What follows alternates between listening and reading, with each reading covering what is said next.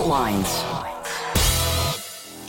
Live from the divided states of America, sitting atop the transmission tower of truth, shooting down hypocrisy one lie at a time. In your ladies' corner, my trolls call me Moscow Mary, but I am your pierogi princess, journalist extraordinaire, Faran Fronczak. And in the left corner, I'm your indefatigable, your ever-vigilant, your burning ember in the darkness, your political analyst, Jamarl Thomas. Which means you're listening to Fault Lines with Thomas and Fronczak. How you doing this morning, Jamarl? I'm doing fine this morning. How you doing this morning? I don't know. I might want to kill a puppy, but, it's okay. Oh, don't hurt nobody. Don't hurt nobody. Oh, boy. Stressful morning this morning, that's all. It was funny because Jamarl said he's been, up and he's, ready to go. Yeah, and I'm like, I don't get up and ready to go until I sit in the chair and, then we start talking. Oh, see, I was up last night, all night, basically, doing the news. When real men can't sleep, real men do the news. As I've said before, I tend to be an insomniac. And so for me, it's like, well, let's get some work done. And so at 12 o'clock show, 3 in the morning show, 4:30 show. And of course, people are like, are you on the Fault Lines? What are you doing? It's like, how is it 5 o'clock in the morning and I'm seeing you here? You're supposed to be at Fault Lines in 2 hours. But no, I'm up, awake.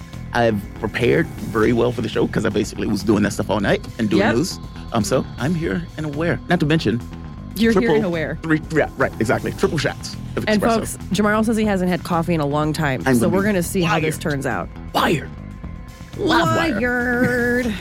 Well, we've got a lot of fun topics today to talk about, particularly in your national news. Former President Donald Trump Thursday filed a $24 million federal lawsuit alleging that Hillary Clinton and the Democratic National Committee launched a wide-ranging, unthinkable plot in the 2016 election to smear him and his campaign as colluding with Russian officials. In the suit filed in the Southern District of Florida, Trump claims the goal was to fabricate a scandal in an effort to cripple his bid for the presidency. The 45th president alleges that the scheme, concocted by Clinton, the Democratic presidential nominee, and others, falsified evidence, deceived law enforcement, and exploited access to highly sensitive data sources, and was so outrageous, subversive, and incendiary that even the events of Watergate pale in comparison. Oh, see, I have a different take. I did the same thing. Yeah, bookmark. Virginia Thomas, the wife of conservative Supreme Court Justice Clarence Thomas, urged former Trump White House Chief of Staff Mark Meadows to work to overturn the results of the 2020 election in a series of text messages, the Washington Post and CBS News reported Thursday. The messages were handed over to the Congressional Committee investigating the January 6th attack on the U.S. Capitol, who said, without elaborating, that they had obtained copies of the messages. The messages sent in the weeks following the November 3rd presidential election show that Jeannie Thomas advised Meadows to make a plan and release the Kraken in a bid to preserve Donald Trump's presidency, the Post and CBS News reported. The wife of a Supreme Court justice, folks. With inflation raging and state coffers flush with cash, governors and lawmakers across the U.S. are considering a relatively simple solution to help ease the pain people are feeling at the gas pump and grocery store, sending money. At least a dozen states have proposed giving rebate checks of several $100s directly to taxpayers, among them California, Kansas, and Minnesota. Critics, including many Republican lawmakers, say those checks won't go far enough given the pace of inflation and are pushing instead for permanent tax cuts. That'll probably take a good year and a half to figure out. Meanwhile, to give money to Ukraine, blink of an eye. I just got my COVID test, by the way, in the mail. I was like, dude, why are you here? It's 3 years later. Yeah, exactly. Yeah. You just got him. Oh, boy. The United States and European Union announced a new partnership to reduce Europe's reliance on Russian energy, a step top officials characterized as the start of a years-long initiative to further isolate Moscow after its invasion of Ukraine. President Joe Biden asserted that Russian President Vladimir Putin uses energy to coerce and manipulate his neighbors, that uses the profits from its sale to drive his war machine. Under the plan, the U.S. and other nations will increase liquefied natural gas exports to Europe by 15 billion cubic meters this year, though U.S. officials were unable to say exactly which countries will provide the extra energy this year. Even larger shipments will be delivered in the future.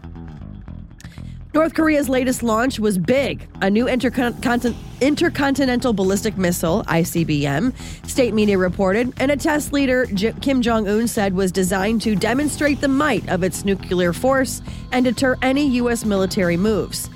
The Thursday launch was the first full ICBM test by nuclear-armed North Korea since 2017. Kim ordered the test because of the daily escalating military tension in and around the Korean peninsula and the inevitability of the long-standing confrontation with the U.S. imperialists, accompanied by the danger of a nuclear war, the KCNA state news agency reported. Your holidays today are National Medal of Honor Day, Greek Independence Day, International Day of Remembrance of Slavery Victims, and the Transatlantic Slave Trade. Those are your holidays for Friday, March 25th, 2022. I have one more headline, Faran.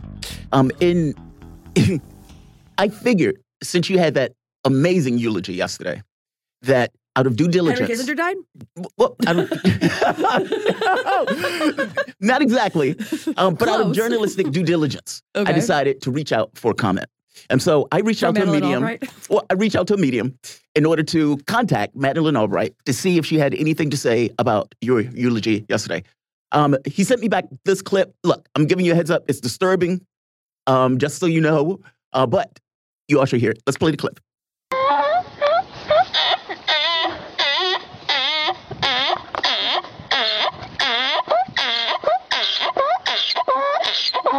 So apparently, the way he describes it, in the 8th level of hell, they turn you into donkeys.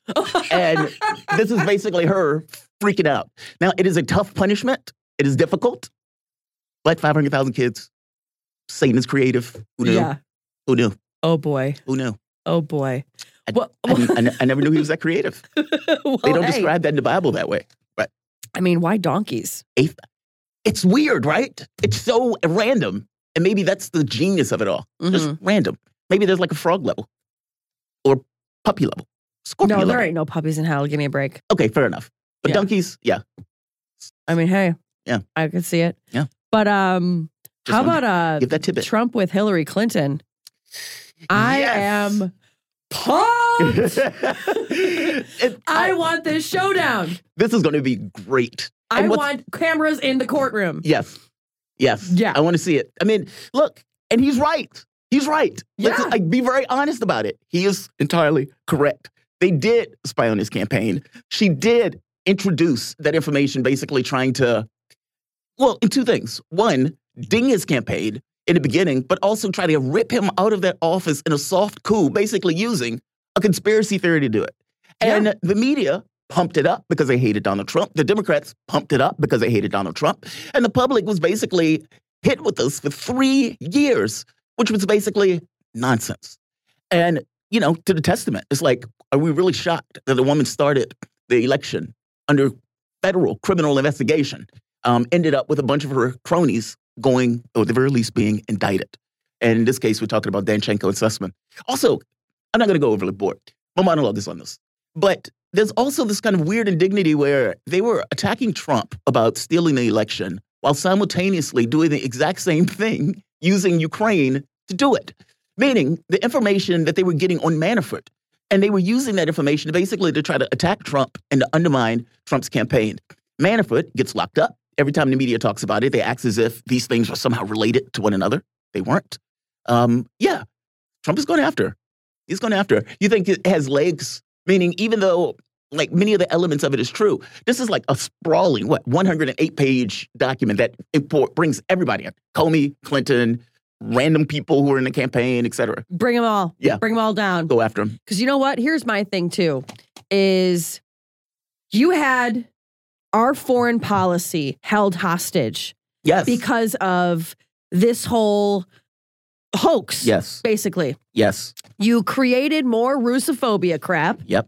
And again, the biggest part being that our foreign policy was held hostage because of a stupid lie, because this stupid witch of a woman didn't, wanted to make sure and seal the deal. I mean, and here's the funniest part, okay? the funniest part was how she's in Philly and she has this whole glass ceiling and she's going to burst through it and blah, blah, blah, blah. Again, I am so done with this first woman comment or this first woman crap, okay? I'm really done with it because, again, look at little Miss Madeleine Albright, who got punted down to the 7th layer of hell 2 days ago.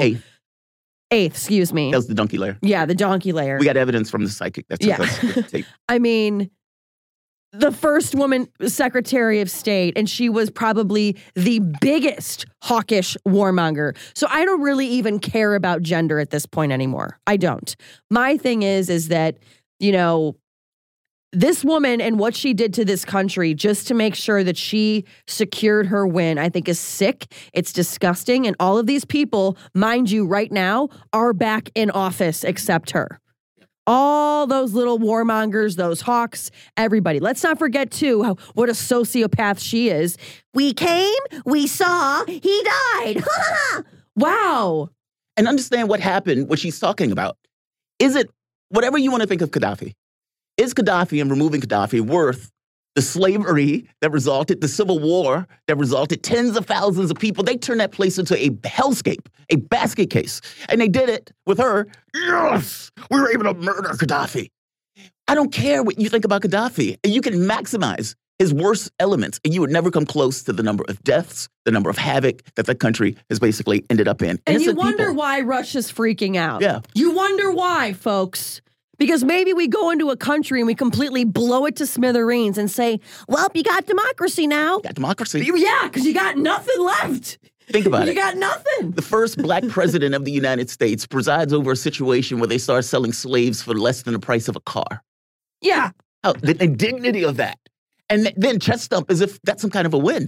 This is NATO powers coming together outside of NATO in order to affect change in the world. Yeah. High five. But No, how dare you, Dunkin' Donuts and Papa John's, for still keeping your Russian places open over there? How dare you? You need to boycott that. You know what? You know what Russia should do if they really want to be like, hey, let's go for the jugular. Kick out all frippin' American companies out of there, baby. Hey, wow. You know what? Yeah. You want gas? Ooh, get your companies out. See ya. You know, yesterday, too, I was laughing because I have Fox News on every once in a while, just that I can bear. And yesterday, you have Pete Hegseth, okay? He's on there talking about Putin's yacht, okay? Yeah. And saying how it could turn into a battleship. And this guy literally says it. And I was like, how did God not strike you down? He goes, this guy making all of his money on the backs of poor people and then sending them off to go fight in his wars. I was like, wow. Wow. I could have thought you were talking about an American there for a second. Right. But whew, it was Putin. Wow. And so I tweeted at him. I was like, hey, you human scrotum. I didn't say that, but I was like, hey, you know, like I said, I could have thought you were talking about an American oligarch, and somebody so intellectually tweeted back at me, no, they're called entrepreneurs here. Right. And right. And I said, which is kind of the point, right? Exactly. Yeah. But then I said, oh, by the way, another man who made billions on the backs of poor people is now dismantling historical landmarks with his yacht, a la Jeff Bezos, over, I think it's in Sweden or Finland or somewhere over there. But they're having to dismantle this bridge so that his flippin' boat can go through. I mean, he has to sell his boat. He's shooting himself up into space. I mean, are you kidding me, Pete Hegseth? Read a book. Do they not know that the level of wealth of the American oligarchs vastly outsurpasses? No. Not to mention wealth and political influence in regards to that wealth allows. And yet, they throw that term around all the time. It's pejorative in a weird way, despite the fact that it's grotesquely hypocritical considering these guys and the power that these guys have in the U.S. So, but let's do this. Oh, by the way, put a pin in this. We got to come back to this. Politico writes a story about fault lines. That's my monologue. It's for the Sputnik Network. Oh, good. That's your monologue. Excellent. Yeah, that should be good. They write a monologue, or they write a story about us. They initially asked us for comment. Look, as I said before, you will get zero oxygen on that standpoint. So, good. I'm glad you're going to hit that one. Oh, yeah. Let's do this. Let's take a break. You guys are listening to Fault Lines. Thomas, Fronczak, back in a moment. lines.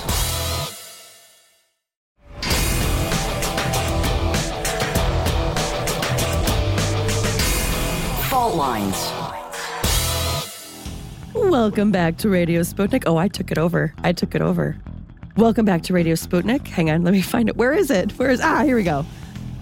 I'm Faran Fronczak with my co-host Jamarl Thomas, coming to you live from our station in D.C. If you guys live in the area, you can catch us on the radio at 105.5 FM and 1390 AM. We're also in Kansas City, kicking it to you at 102.9 FM and 104.7 FM.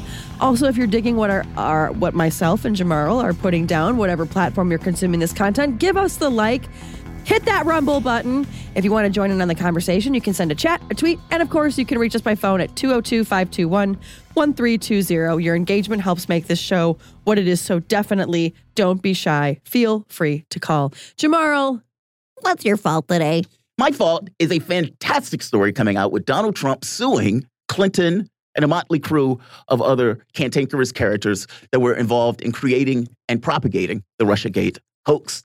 And this story, I got to be honest, is pretty amazing. And I think to myself, yes, good job, Trump. I would have loved if he would have, narrowed it a little bit to make sure that he hit the people and hit it in a way where he can basically reap the gains of the lawsuit and all of the information that's been revealed in regards to showing that it was false, not to mention the indictments from Sussman and Danchenko that basically reveals all of these other characters, these lines going towards Hillary Clinton and her campaign. And so there's that part. But it's Trump. It is unreasonable for me to ask Trump to bring it all in as opposed to kind of going maximalist. And so he is going maximalist. I'll take what I can get. Basically, Donald Trump is suing her for $72 million in damages, which the complaint says is a tally of legal fees and other costs defending against alleged untruths. In another court filing in the case, Donald Trump's attorneys are asking for only $21 million. But basically right here, the lawsuit filed Thursday in federal court in Fort Pierce, Florida, accuses Clinton campaign and various campaign aides, former FBI Director James Comey, the Democratic National Committee, and others of racketeering conspiracy for allegedly joining in an unthinkable plot to falsely accuse Trump of colluding with Russia in the 2016 presidential election. Quote, in a run-up to the 2016 presidential election, Hillary Clinton and her cohorts orchestrated an unthinkable plot, one that shocks the conscience and is an affront to the nation's democracy. The complaint says, acting in concert, the defendants maliciously conspired to weave a false narrative that their Republican opponent, Donald J. Trump, was colluding with a hostile foreign sovereignty. The actions taken in furtherance of their scheme, falsifying evidence, deceiving law enforcement, exploiting access to highly sensitive data sources, are so outrageous, subversive, incendiary that even the events of Watergate pale in comparison. And I listen to that and I think, wow, that is pretty emancipatory in his rage and outrage. And yes, it's also just so happens to be true. It just so happens to be true. What they're saying here is true. This is shattered on election night. Right here. She's not, quote, she's not being all that much self-reflective, said one of the longtime aides who in the call shortly after the election. Instead, Hillary kept pointing the finger at Comey and Russia. Quote, she wants to make sure that all of these narratives get spun the right way, this person said. The strategy has been set within 24 hours of her concession speech. Mook and Podesta assembled her communications team at the Brooklyn headquarters to engineer the case that the election wasn't entirely on the up and up for a couple of hours. With Shake Shack containers littering the room, they went over the script they would pitch to media and to the public. Already, Russia hacking was the centerpiece of that argument. In Brooklyn, her team coalesced around the idea that Russia hacking was the major unreported story of the campaign, overshadowed by the stolen emails and Hillary Clinton's own private server imbroglio. Meaning, 24 hours after the election, they had already settled on this notion of Russia hacking, and of course, this immediately leads to Trump. The crux of his lawsuit is clearly just emphatically true. And at this point, we've seen many of the people who were involved in it at the very least get clarified, and in some cases, get indicted. Not to mention, it's worse than that. They didn't just do this in order to, A, stop Trump from either getting elected, didn't work, and not just stop Trump from getting elected at the point in which he was elected, using it as a weapon in order to try to rip him out of that office. I mean, think about what would have taken place if Mueller would have used the information that was basically stovepiped into the FBI. All of these people were basically lying to the FBI, trying to get Trump, giving information over to the FBI that was basically fraudulent while working for the Clinton campaign and lying about who was getting them to do what they were doing. Even the Steele dossier and the people who were supplying that information, again, that stuff was rumors and nonsense. And yet it was given to the FBI as this was legitimate information against a president that is doing something nefarious with a country we consider to be the enemy. Imagine for one moment if by hook or by crook, whether true or not, Mueller would have found anything. They would have immediately called for an impeachment of Trump. And they might have, in that case, just got him. The point that I'm making here is this was no less than a soft coup attempt. Call it what it is. Even from the standpoint of the election itself, this ability or this attempt to try to sway the election in Clinton's favor by dumping a bunch of information. It's worse than that even, because the reality of it is what they accused Trump of, what media, what Democrats, what all of these guys basically coalesced into that one narrative, Trump and Russia. While they were going with this narrative, simultaneously, Hillary Clinton was basically doing or guilty, or let's say the Democratic Party was guilty of the exact same thing with Ukraine. And what do I mean by that? You can go to the Political article, Ukraine efforts to sabotage Trump backfire. Well, what do they mean in this article? Politico is making the point that the president of Ukraine at the time, everybody assumed that Hillary Clinton was going to win. You had a passive, submissive government represented in Ukraine. That passive, submissive government was trying to please the incoming president, who was basically going to be part of the Democratic Party. So when DNC operatives go to the embassy and try to get information to hit Manafort with, that information is provided. Manafort gets hit with it. They even go so far as to try to get the president to basically announce or say Manafort's name so they can try to get hearings, again, to damage Trump. Trump wins. And in the process of Trump winning, of course, he's going to take a dim view of that country that is so submissive and requires the U.S. for its very air that it breathes, that now you have a problem because you've just alienated the incoming president by trying to help his political opponent cheat you in the very specific way that they are accusing Donald Trump of doing. It's almost like a mirror on some level. Basically, do this thing and then accuse the other guy of doing what you're basically doing. This is what was taking place in the 2016 election. And on some level, it's even worse than that. I made this point, I think, years ago, that when all of this started, that the energy of this was never going to stop immediately. Meaning there was never going to be a situation where this stuff gets put into the American public and all of a sudden it just stops on a dime.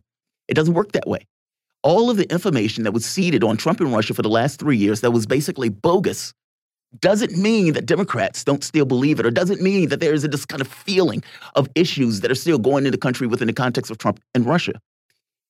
The context that was set for the negotiations that Russia was calling for was in the context of a country that had been propagandized to with this psyop for the last 3 years. And one more last point, this notion of integrity or of integrity of our elections. Under normal circumstances, it is extremely taboo to hit on an election as being fraudulent or illegitimate. And the reason is obvious. From the standpoint of American governance, the system depends on this idea of legitimacy. And that legitimacy is conferred through the vote, meaning you go, this is the person who I want. And with all of these people, the overwhelming majority get it, and the person gets elected. What happens, though, when the legitimacy of a particular candidate is called into question? And for all of the consternation of what Trump was doing, they somehow miss that this notion of saying that a foreign agent helped a guy get in office to win the presidency is an undermining of his claim to the office. This goes so far as to even try to get Trump to pass sanctions, which, again, the context that was set by the Trump Russiagate stuff was Trump is in love with Russia. Vladimir Putin is basically controlling him like an animatronic robot.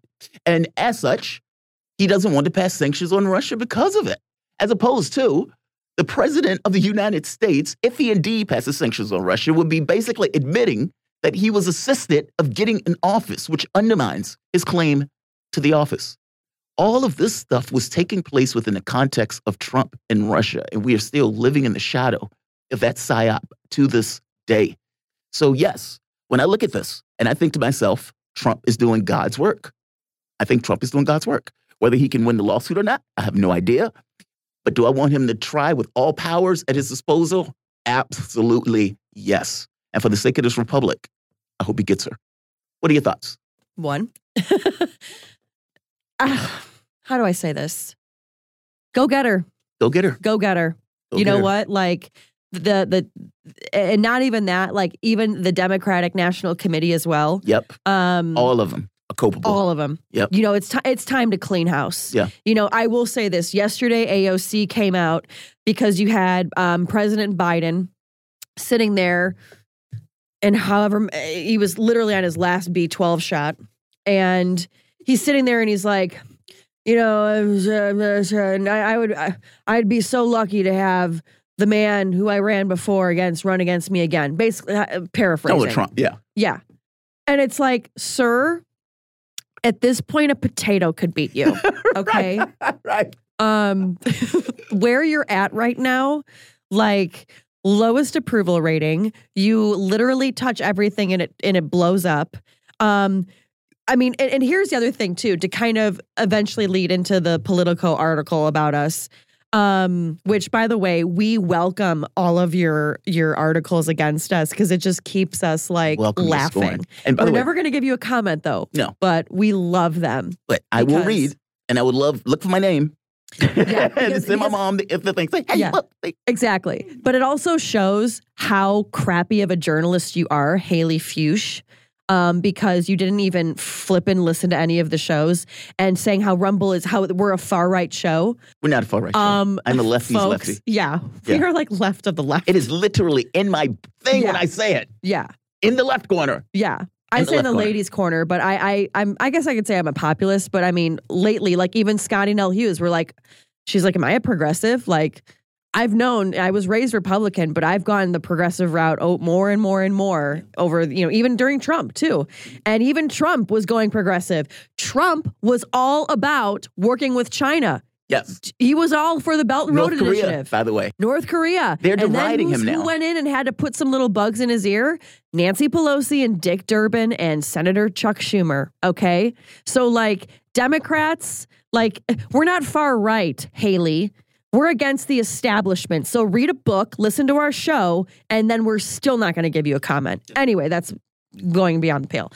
But what I'm saying is like, I just think that all of these people, back to my comment, AOC, with Biden acting like he would win again, a potato could beat you. And AOC said, which I'm so glad we talked about it yesterday about young kids. Yeah. AOC said, whatever you think about her, doesn't matter.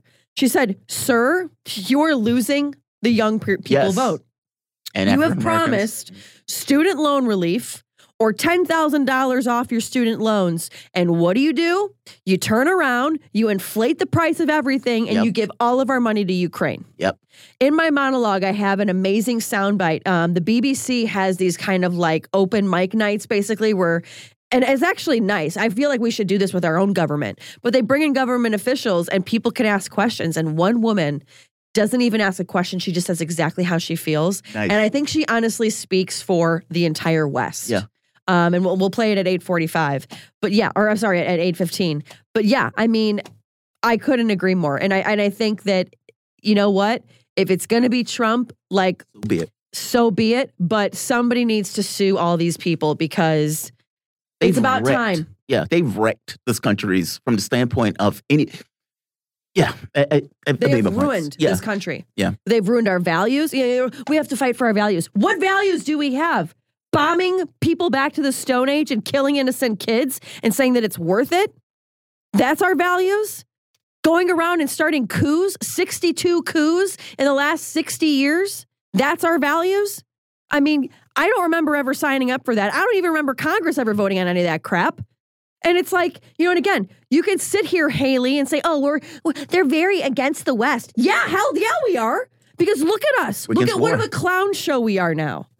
And you're going to sit there and the difference between me and you, Haley, is I can say this and I'm not going to get fired. If you were to say this, you would get fired, banned from Politico, and never be able to work anywhere else in the world again. That's the difference between me and you, Haley. So write that in your stupid book and go take another journalism class, please. Because clearly you don't know how to do journalism anymore because you're just telling the story about what they're telling you to say. So have fun getting your paychecks, have fun, doing all your little crap and putting out your little thing and trying to ruin people's lives. You're trying to take us off platforms like what you did with RT America and everybody else. Yeah, these are people's lives you're messing with. And damn you all. Damn you all. Political misfits, by any means necessary, banned from YouTube yesterday. Yeah, exactly. Is it a coincidence? And then they were on Streamcast. Oh, no, now we're not anymore. Thanks to you, Haley. Oh, thank you. Again, you're messing with people's lives. And the minute that you start going after people's lives, I watched 175 people lose their jobs. Right. With kids, everything. Many of them not even Russian. Okay? These people, these journalists, you're all journalists. Don't bite the hand that feeds you, folks. It's really getting annoying. Sorry, I went off on a totally big rant there, but you're perfectly fine. Woo! Haley Flesh. It's just, again, these folks call themselves journalists, yet they're going after probably the most truthful journalists in this country. And the reason that we're at RT America, Haley, is because, again, we are told, and we've been in places where we've been told what to say and say what we say when we say it and write it down. And if you don't, you're out the door. I've never been told that. Not at RT America, not here. The only thing that my boss ever told me, and I was even telling this to somebody yesterday, when I talked about my stay-home family with Hitler, and Lydia was like, you might want to tone back on the Hitler stuff. And I was like, I was just making a point. He's like, yeah, but people can take it out of context. But it was one of these things where he was like, hey, I'm looking out for you so they don't take something and use it against you. Yeah, his point is get it right. Boss. Yeah, his point is get it right. Yeah. That's our standard. Whether they realize it or not, our standard is getting it right. That's the difference. But yeah, their goal was to try to take us off the air by basically writing us. See, this is what happens when I get coffee versus when you get coffee. Oh, I manage it a little bit. I like go on a roid rage. I mean, look, you were part of the company that was basically eliminated, basically. Yeah. And there's 170 people that went along with you. Real people. Families, kids, jobs, cars. Some of them weren't even on air. And these people are like chest thumping, like, yes, fire all of those people as they do the news. And then you want us to talk to you? Yeah. Get out of here. Yeah. It's like, but come talk to us. Come talk to us. Yeah. Do you have a comment about how you're still on Rumble? Yeah, I have a comment, Haley. Go to journalism school. That's my comment for you. Read a book. Write an article that's against what Politico wants you to do. That's my comment. Oh, that'd never happen. Grow some balls and see if you do it, honey. Guarantee you won't. On that, you guys are listening to Fault Lines. Thomas, fired up Fronczak. Got her coffee. She's caffeinated this morning. I like that, fired up Fronczak. Yeah. The new me. The new you. All right. And you know who else is fired up? I'm fired up from too. Scott Ritter. Woo! Back in a moment. Fault Lines.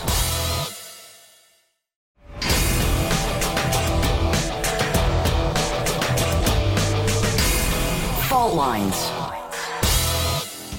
Welcome back to Fault Lines on Radio Sputnik. My name is Jamarl Thomas. I'm joined with my co-host, Faran Fronczak, coming to you live out of our station in Washington, D.C. If you guys just so happen to find yourself in the D.C. area, you can catch us on radio at 105.5 FM and 1390 AM. We're also kicking around in Kansas City at 102.9 FM and 104.7 FM. If you guys are digging what Faran and I are putting down, whatever platform you're consuming this content on, give us a like and share that audio or video. If you want to join in on the conversation, you can do so by phone at 202-521-1320. Your engagement helps make this show what it is, so definitely don't be shy. Let's get to our guests. Easily one of my favorite guests in the morning, especially on the topic of foreign policy and military assessments. He has been the voice of reason and of clarity. I'm talking about Scott Ritter. He is a former UN weapons inspector and weapons of mass destruction whistleblower. According to the New York Times, he became the loudest and most credible skeptic of the Bush administration's contention that Saddam Hussein was hiding weapons of mass destruction.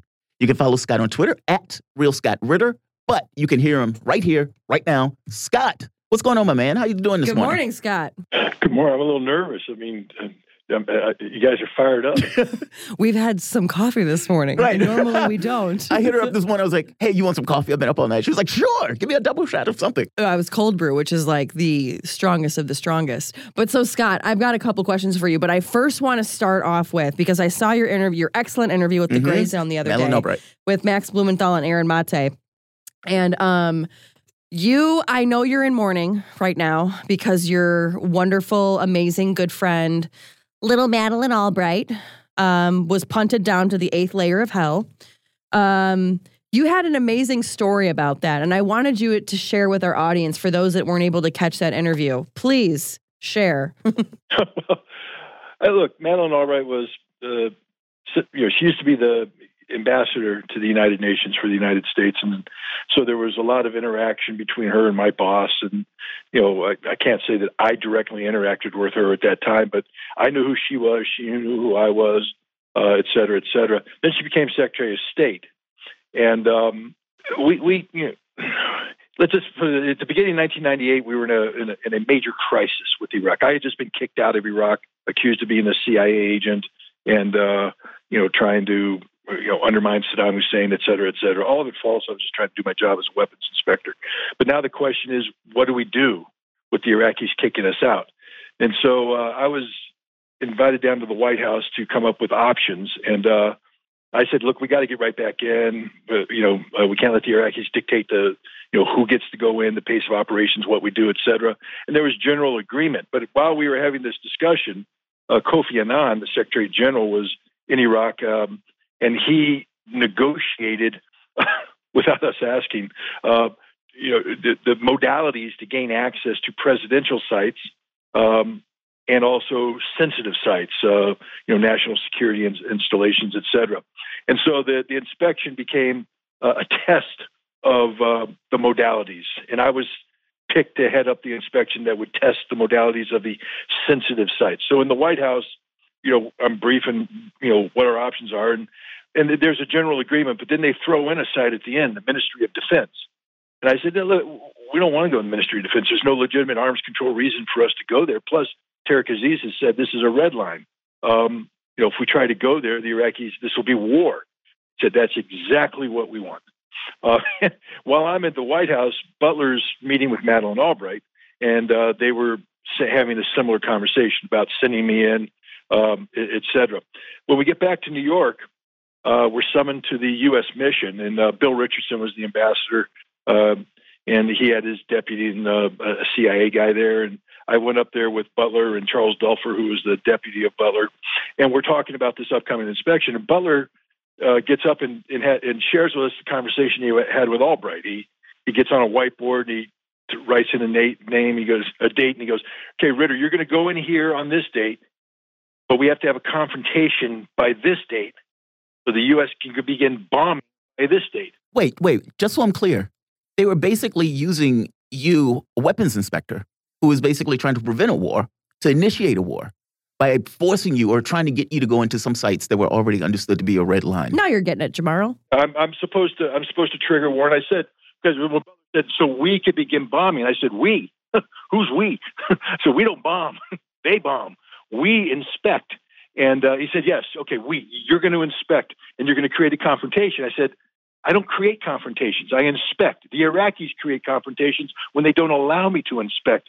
But my job is to inspect. And if you send me in, I'm going to inspect. That'll be my proposition. I'm not going in to create a confrontation. He said, no, you just do your job. You just do your job. But you have to go to the Ministry of Defense. Well, apparently that conversation got back to Madeleine Albright, and she said he can't be the chief inspector. But by the time she made that decision, I was already in Bahrain assembling the team that we were training up to go in. And when I got to tell you, these kind of inspections, especially one of this profile, it's a tough thing because we are literally going in to be taken hostage. That was the scenario each time. If we push the Iraqis too hard, there was a real potential they were just going to grab us, either kill us or take us hostage. And so I've got to really prepare this team for this. This is come to Jesus kind of preparation. So we're having a very intense preparation session where I have to convince them that I am the alpha dog. I am God. You look to me. You follow my example. You never shy away. You never hesitate. Phone rings, and I'm told I'm no longer chief inspector. And this team's looking at me going, what the hell are you talking about? You're the alpha dog. If you take away the alpha dog, we don't have an inspection team.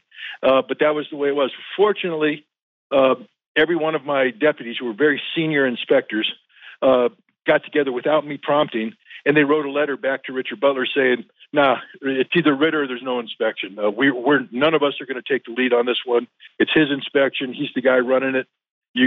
So cancel the inspection. We're out. This with Anya, whatever. And Butler said, no. Well, he went to talk to Richardson. He said, we got to revolt. And Richardson said, okay, here's the answer. We're going to go over Albright's head. We're going to go straight to Bill Clinton. Bill Clinton was in New York City at the time, at the Time Magazine Man of the Year function. And Albright's trying to get a hold of him so she can get him to approve canceling me.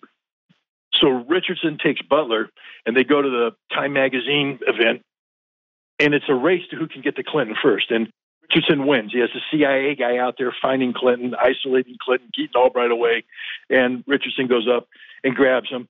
And he has Butler there, and he says, look, this is a tough inspection. We need the best guy on the job, and the best guy is Scott Ritter. And Clinton's like, well, yes, okay, your best guy. You take him, Ritter. Ritter's the man. Ritter's the man. We're going to take the man. Go.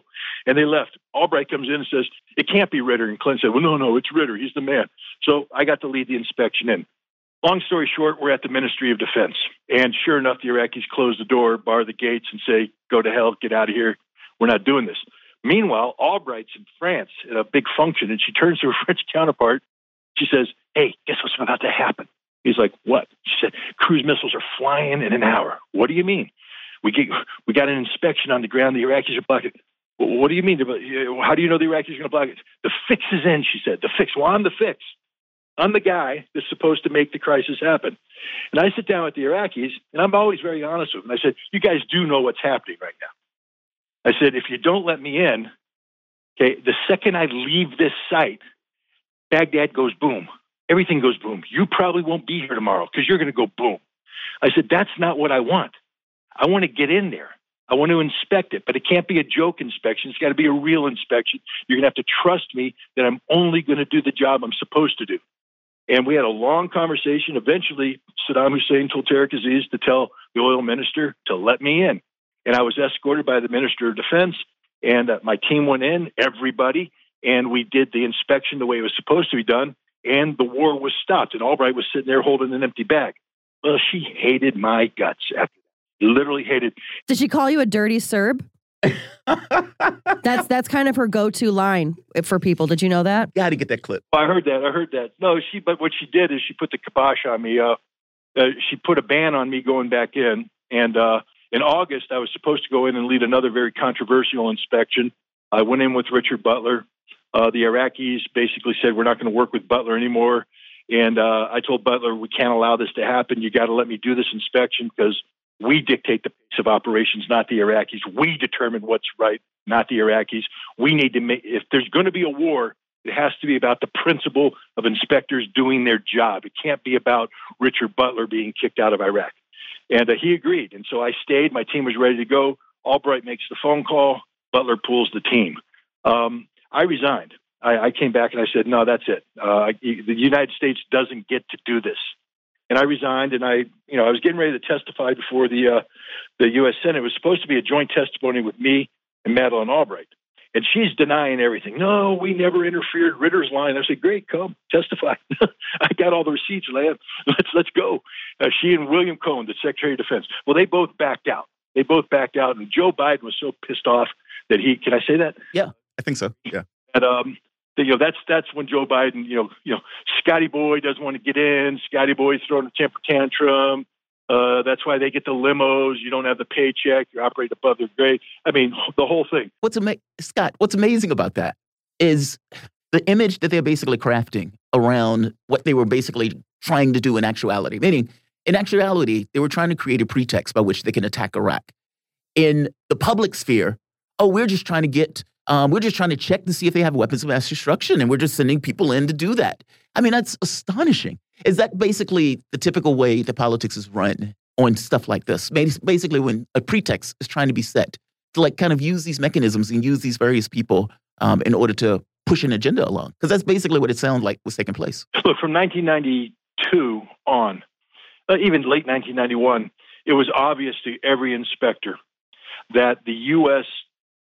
had no interest in us accomplishing our disarmament task, that our job wasn't there to disarm Iraq. Our job was there to create the preconditions for continued economic sanctions, the undermining of Iraqi security, and the eventual overthrow of Saddam Hussein.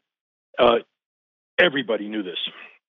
What we had to do as inspectors is, we can't control the big arrow politics that's taking place above our head. All we can control is the integrity of the operation that we are assigned to do. My job was to go in, do an inspection, aggressively if necessary, that conformed with the mandate set forth by the Security Council of the United Nations. How the Security Council chose to deal with that reality was their business, not my business. But unfortunately, their business became the Iraqis' business, and the Iraqis looked at me as if I was a tool of, this power politics that was going on. But the bottom line is, Madeleine Albright had to apologize. It was one of the great apologies of all time. She had to write an op-ed. So did Joe Biden, apologizing for what he said, Madeleine, because the facts were on my side.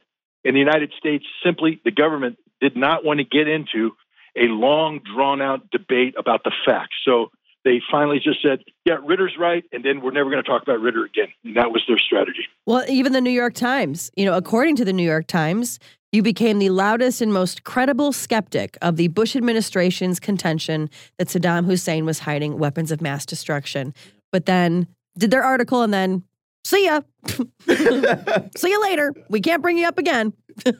Colin Powell said right about that time when someone asked him about what I was saying, he said that I'm no longer in the loop. I no longer have access. My information, while it might have been accurate when I was in, was no longer accurate. Therefore, there's no need to listen to Scott Ritter anymore. So you don't have access to the Russian playbook? Well, apparently in this case, I didn't have access to the U.S. playbook. Yeah, pretty much. Wow, Scott, thank you for that story, man. That's amazing. I wanted to make sure that our viewers listen to that. Yeah, the personal experience is always great. Yeah. Was she as evil as she looked? Yes. So no, she looks like a little gremlin. Yeah. What was she like in person? I mean, that's a good point. I mean, it's just she's a mean-spirited, bitter old woman. I mean, I hate to say that because, most old women that I know are very nice. Yeah. Yeah. They're like the Golden Girls, Wow. I mean, we were playing the clip the other day about the sanctions and her basically saying 500,000 kids dying were worth it. And then, missing the point that we ended up having a war a few years later anyway, despite the fact that it's supposed to be worth it to have all those kids dying. I mean, you try to fathom in your head what type of person would say something like that.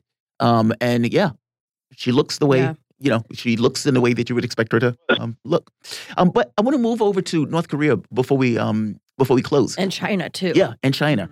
So North Korea fires off a big missile, apparently, the biggest. And based on the height that it travels, it gets across that if they flatten the plane of it, that it basically can hit anywhere in the continental United States. This created a collective freakout and butt puckering from across the media space, basically screaming headlines, continental missile got hit, United States, ICBM, et cetera, et cetera. What is Biden going to do? But my contention has always been that North Korea is a rational actor and that these are set for defensive purposes mainly.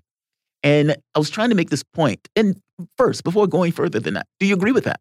And what is your take on just the context of this in general? What are your thoughts? First of all, North Korea is a rational actor. They're dealing with a situation where the United States has organized the so-called Western world into strangling North Korea to death. The North Korean leader, Kim Jong-un, recognizes that his country has dire economic problems that must be addressed going forward, and he wants to do that, but he can't do that so long as the United States continues to strangle North Korea, and so long as there's a state of war on the Korean Peninsula with the South. He had built a nuclear weapons capability that was it was deterrent in nature, meaning he knew that the United States and South Korea had been, practicing war games every year. And, we say, oh, it's just guys coming across the beach. We never talk about the war game that has the United States sending in a decapitating first strike with our Air Force, and the fact that every year we fly this strike package right up to the border and then veer away, knowing that if this was real, less than 20 minutes later, they'd be taking out the North Korean capital. And the North Koreans live with that every year. So the North Koreans went, great, you come across the border, we push the button, Tokyo goes by, Seoul goes by, and, so be it. But the other thing North Korea said is, okay, we know that this nuclear capability bothers you. We're willing to get rid of it. We're willing to go down the path of denuclearization. But we need a lot to do this because you're asking us to give up the one thing that keeps us alive. If we didn't have these nuclear weapons, you would have already tried to do regime change. But you can't because you know we'll destroy everything. You want us to give this up? We need guarantees that this is over. That when the last nuke is done, when the last nuclear weapons production capability is blown up and plowed into the ground, that you will never again go down this path. That we exist, and you have to accept that we exist, and you're willing to live with us and work with us. The one guy that was willing to have that conversation was Donald Trump. And for a while, it looked like we could head in that direction, but the establishment, of course, can't tolerate that. And, Trump was undermined from within his own government and from within, the Washington, D.C. Greater establishment. And, it didn't go anywhere. But for a while, not only was North Korea moving backwards on its nuclear capability, they had also put a moratorium on nuclear testing. And on the one thing that Donald Trump said, Donald Trump said two things. He said, you can't test nukes and you can't test ICBMs. You can't threaten me. And because if you threaten me, I can't talk with you. And Kim Jong-un went, okay, stop the nukes, stop the ICBMs. But now Biden's in and nobody's talking to him. Well, what's happening right now is North Korea is basically saying, hey, we got this missile. We can now take out anything in the United States. None of you are safe. And the fact is we don't have an anti-ballistic missile system that can knock it down. So if North Korea ever did fire that missile with a nuclear warhead towards the United States, they're going to take out a city. There's nothing that can stop them. And they probably have more than one of these missiles.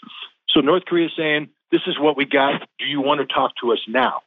And I have a funny feeling that the Biden administration so bogged down in Ukraine right now, which is the last place they wanted to be bogged down in. Biden can't chew gum and walk at the same time. Neither can his administration. I don't even think he knows the difference between a potato and an apple at this point. He might not, but Jake Sullivan does. Austin does. And they're powerless.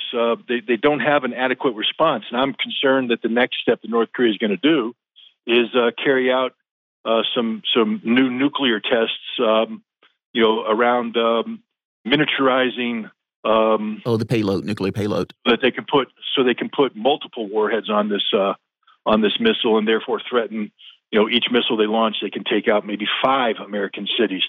And this is a dangerous escalation. Anytime you have nuclear weapons on the table, it's a dangerous escalation. And the one nation that could help us on this is China, and we're in the process of just destroying our relationship with China. So, this is just the Biden administration is literally the most incompetent administration on foreign policy in modern American history.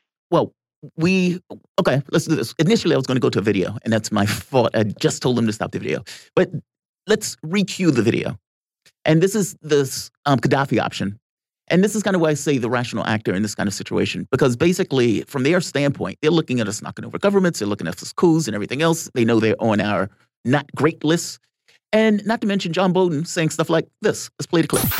Is it a requirement that Kim Jong-un agree to give away those weapons before you give any kind of concession? I think that's right. I think we're looking at the Libya model of 2003, 2004.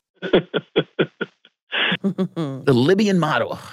I mean, and so Kim Jong-un hears that. We saw, he died. That's right. He's apoplectic. And this is one of those things that was taking place during the negotiations between the two. Which was basically they were trying to undermine Trump's ability to basically have that negotiation. If you remember, they were leaking out stuff.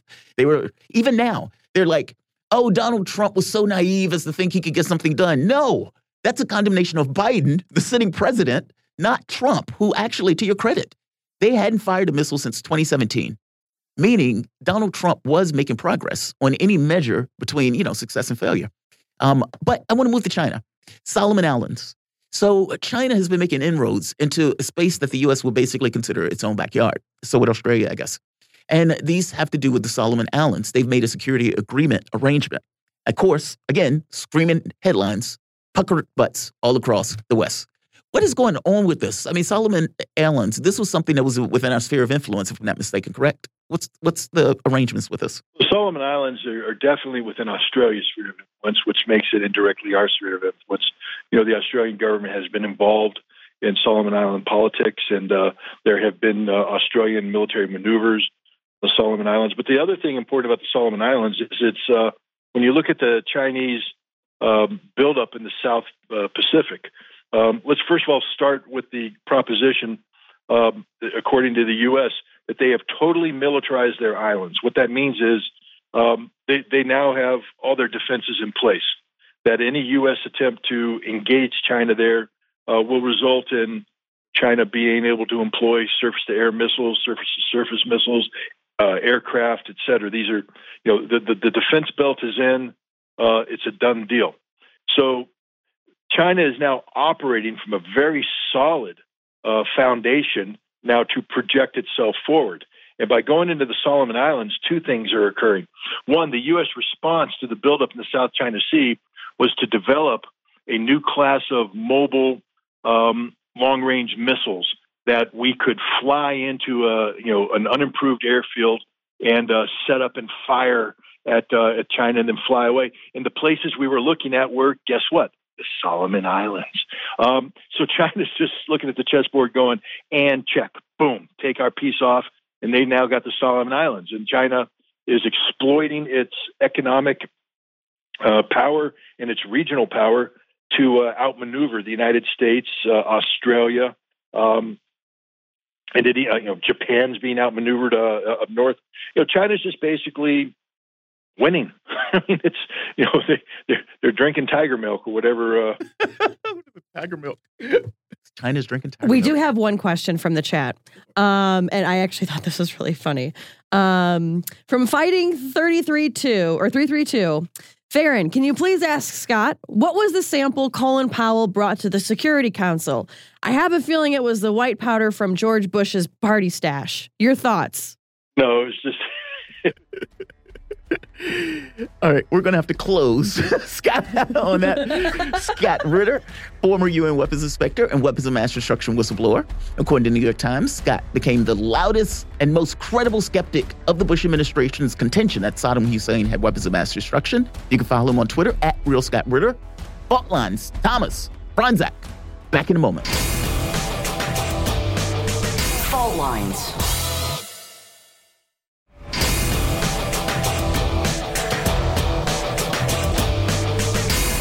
Fault lines.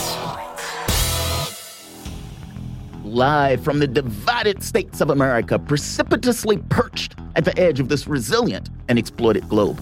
Welcome to your context lens for the American perspective.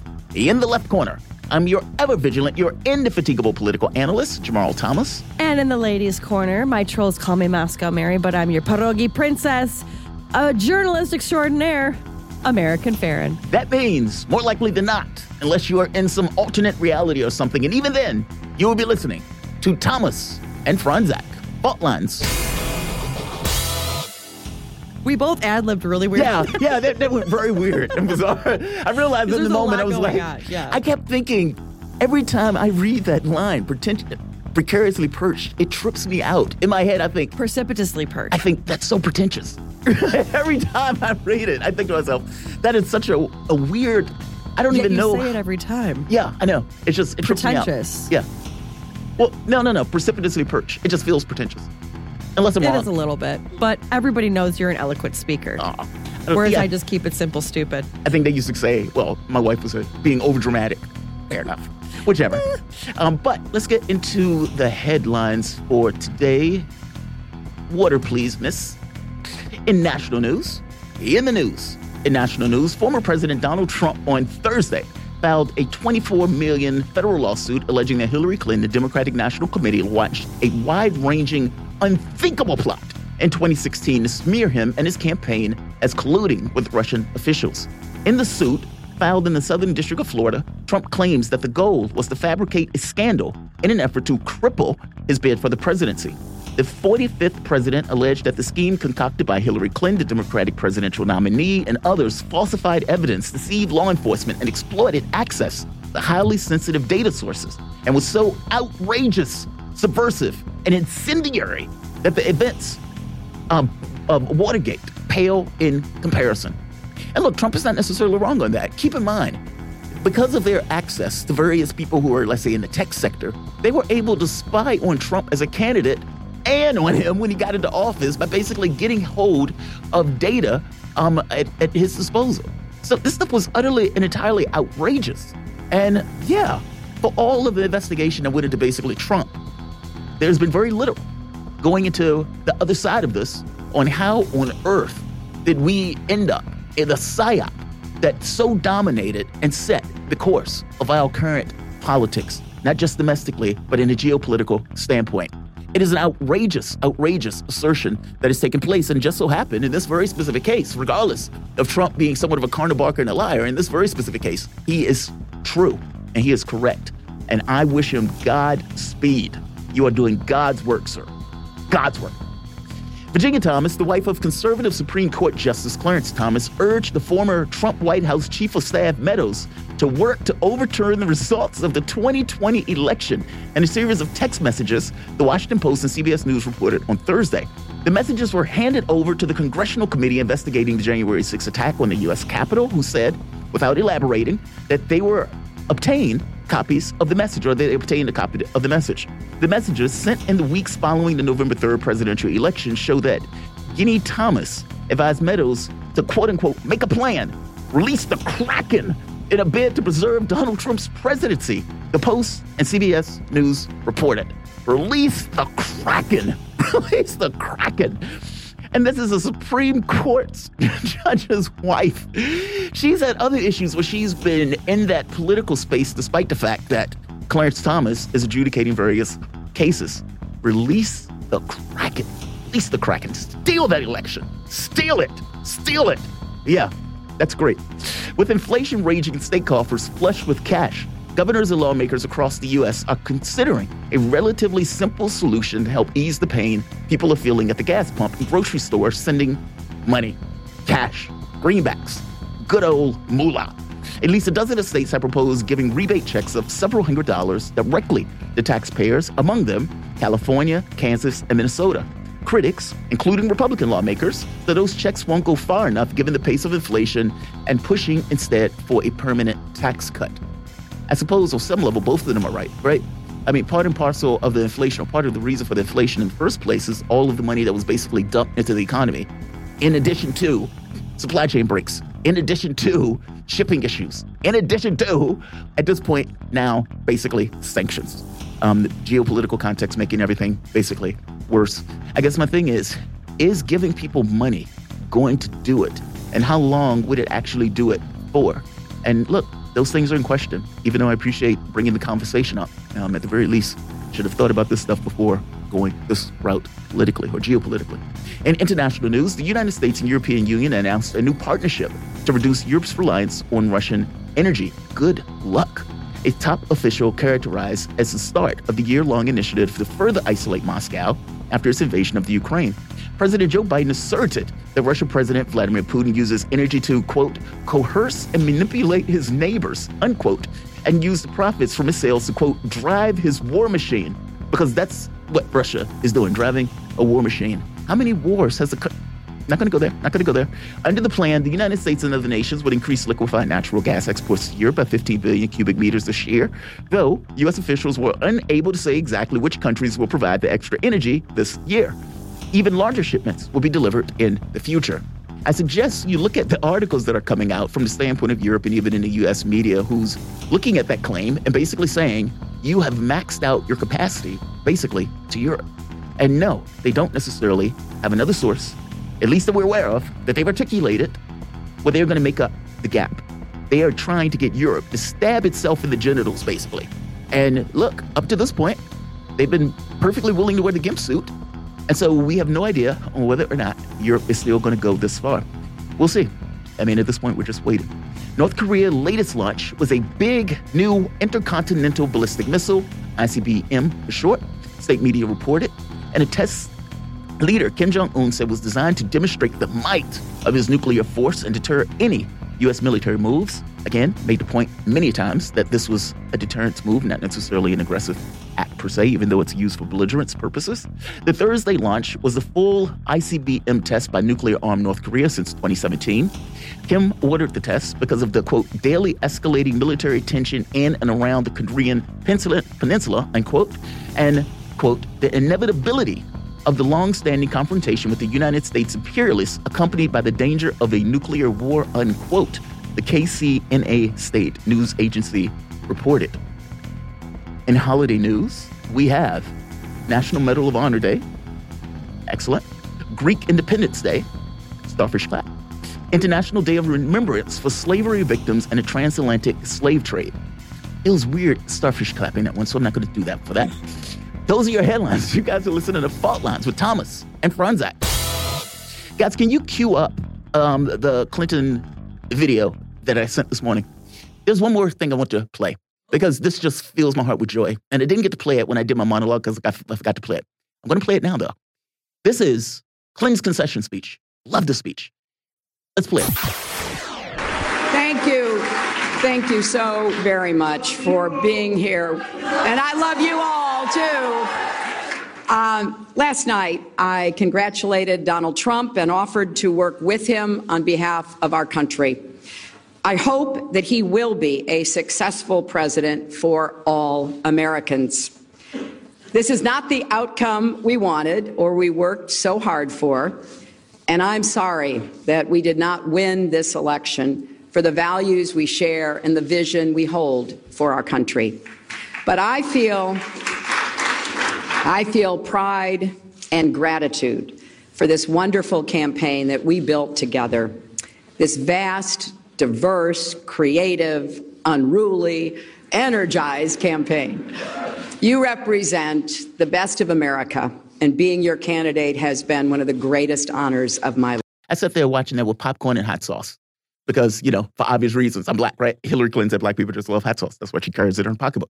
But I sat there, and look, I have a certain amount of spite associated with my viewing of that, just because of the way they treated Sanders. I mean, they dragged Sanders out as if he was a conquered general in Rome, and they were throwing like potatoes and eggs and whatnot at him. He just sat there and cried, and they clapped and they laughed, and we all collectively, silently, if I was an inch less of a man, would have wept a tear myself. And so when I see that, and I'm like, you guys cheated my guy, and then you end up losing. And yeah, the context of all of this stuff was on some level set by that woman. And going back to that night, 24 hours after that night, Trump and Russia. Think about that. Like going back to that time period, that stuff was all basically a psyop, and it adversely affected our entire context. But the statement that was sent from Politico and Haley Flush, that's where I'm going with. I know her name is Fuchs or something like that, but I'm going with Flush.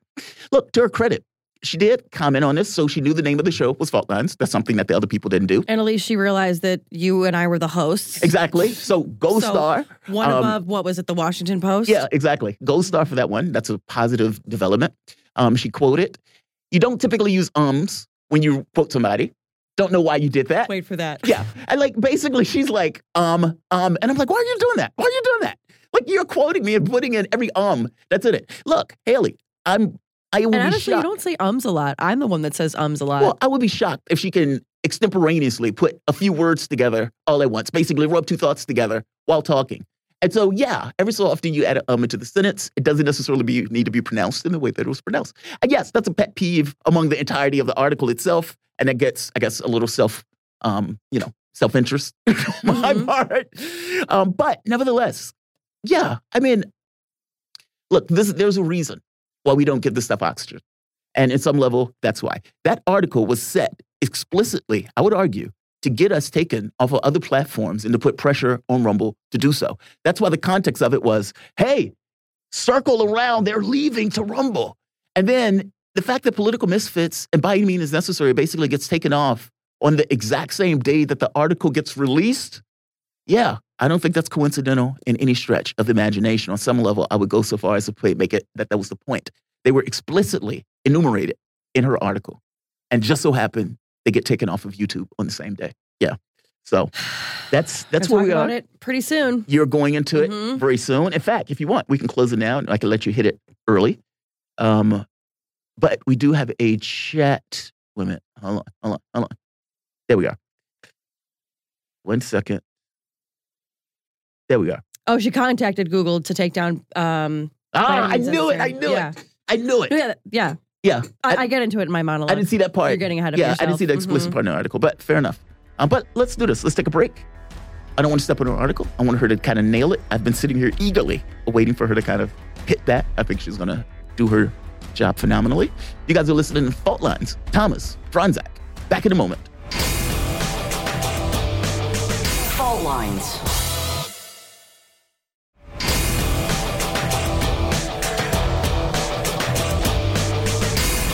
Fault Lines. Welcome back to Fault Lines. My name is Jamarl Thomas. I'm joined by my host, Faran Fronczak. And Faran, what, by chance, is your fault for this morning?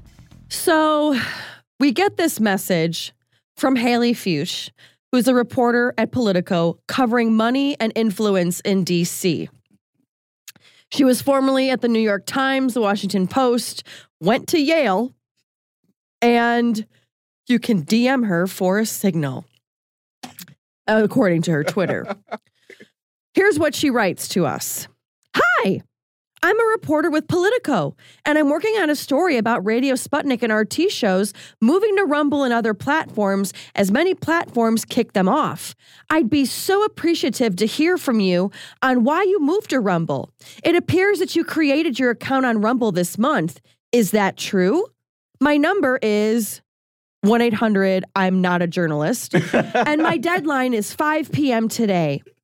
My email is hfuchs@I'mNotAJournalist.com. Thank you. So, the article comes out, and it turns out that she knew the exact date that we went to Rumble. She knew we went to Rumble March 14th. The other funny part about Haley, who apparently is supposed to cover, again, covering money and influence in D.C., she writes how we left March 14th and how then she also went and reached out to Google, who got us kicked off of YouTube. She then wrote to Simplecast and notified them how we were still on it. That got us kicked off.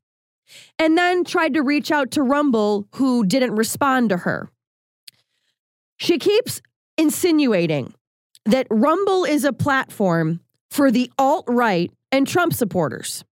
However, Haley, if you removed your head from sphincter, you would learn very quickly that Rumble is not being dominated by the alt-right anymore. Rumble is actually being dominated mainly, a lot of the times now, by progressives. Because progressives now are asking questions about this war the same way that maybe the alt-right is as well. But the point being is that my biggest problem is when you have people that are called journalists and they push this whole democracy and freedom of the press.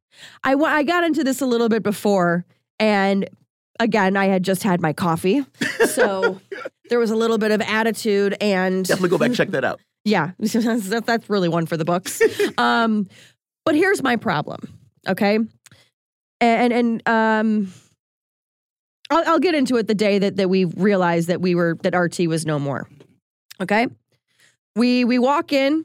Mind you, we had been told Monday we were going to have a meeting. That gets pushed to Tuesday. Tuesday, we were told we were going to have a meeting. That gets pushed to Wednesday. So already people are on edge because we have no idea what's going on. Okay? There were a number of rants and raves and articles about, why we're still up and what we're doing. And you had Dan Abrams with his stupid, report on, I watched RT America, so you didn't have to. Wow, Dan, again, what a journalist you are. So we have that. We walk in, and basically our boss says that, this is it. Literally, just like 30 seconds, this is it. Then we all get in a line, and we all hug each other, what have you. Our managers are still working there. We don't know what they're doing. But everybody else is gone. We're done. We're getting paid till May, and then that's it.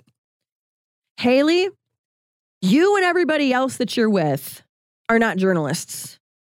You guys are hit piece makers. And you just ruined many of the lives of 175 people who not only came to this country, for example, and I'm going to put it in the words of a good friend of mine who actually gave this quote to CNN. They said that many of these people didn't come from Russia. I worked with more people who were from South America than were from Russia, number one. Number two, a lot of these people weren't offered opportunities here because they were, immigrants or what have you. And RT was a place where they could come and work.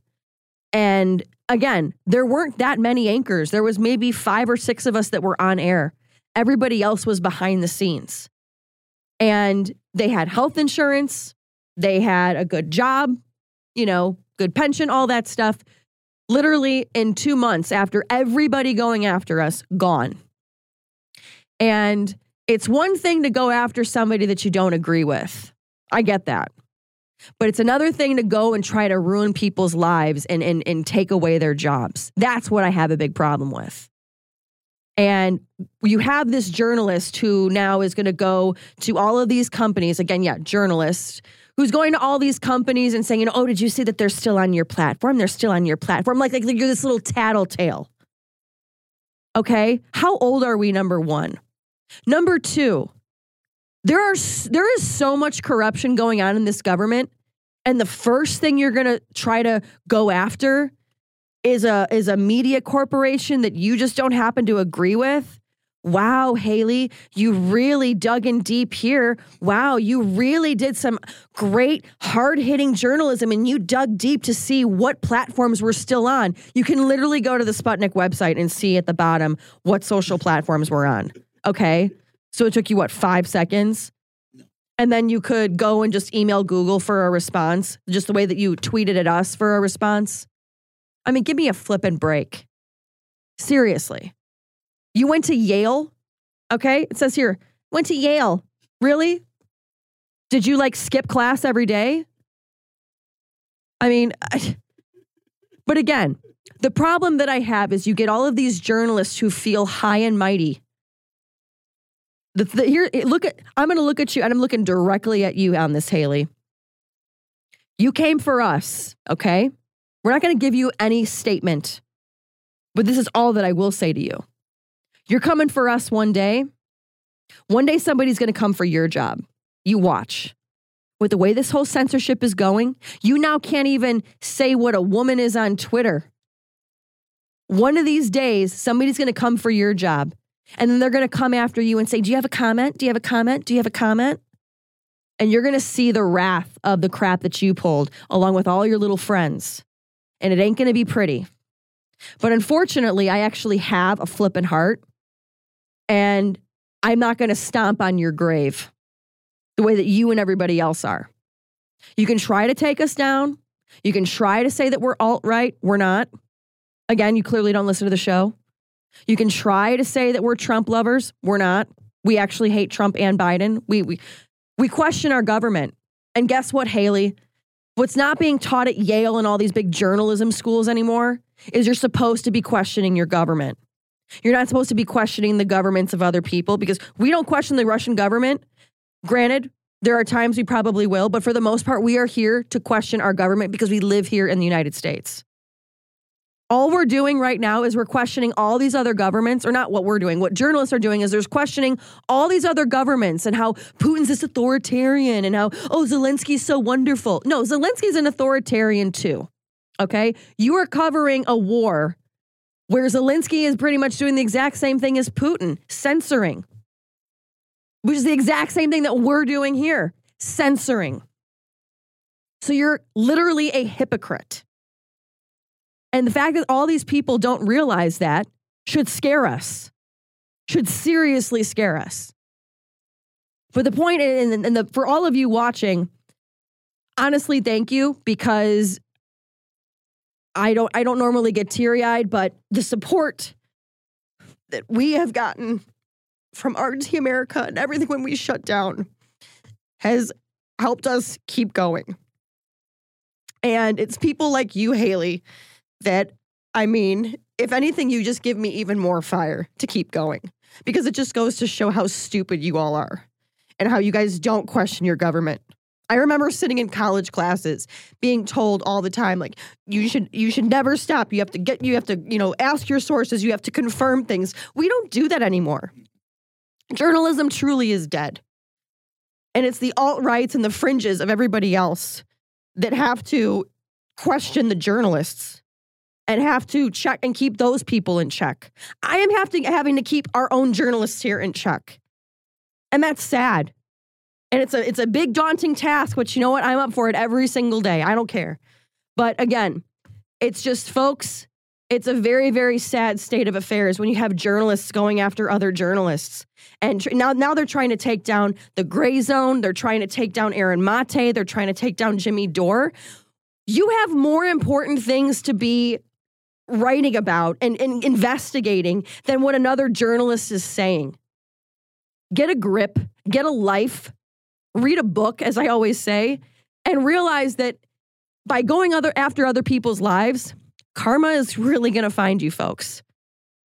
And again, maybe you need to go back and watch some old Walter Cronkite episodes, or go back and maybe read the Pentagon Papers or the Pandora Papers to figure out what real journalism is.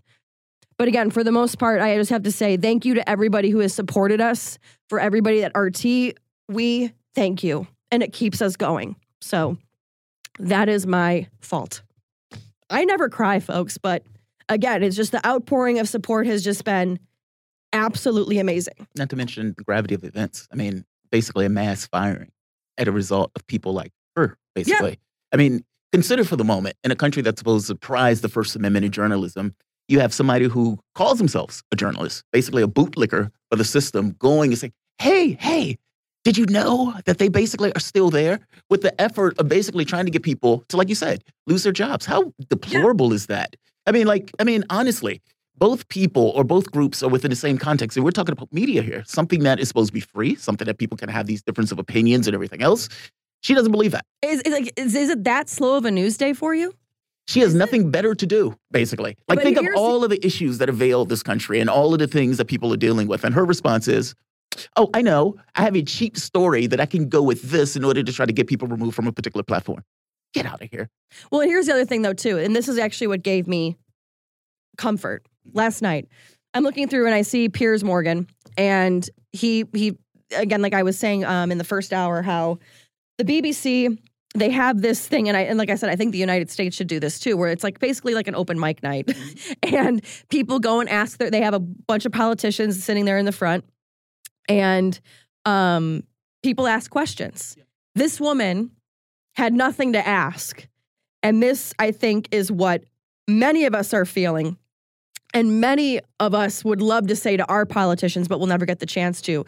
But the tide is starting to turn, folks. And I want you to hear what this woman said. It is probably one of the most poetic and beautiful things that I've heard so far this year. Take a listen. I can't tell you how disappointed I am with your government. I really can't express in words the mess you've made.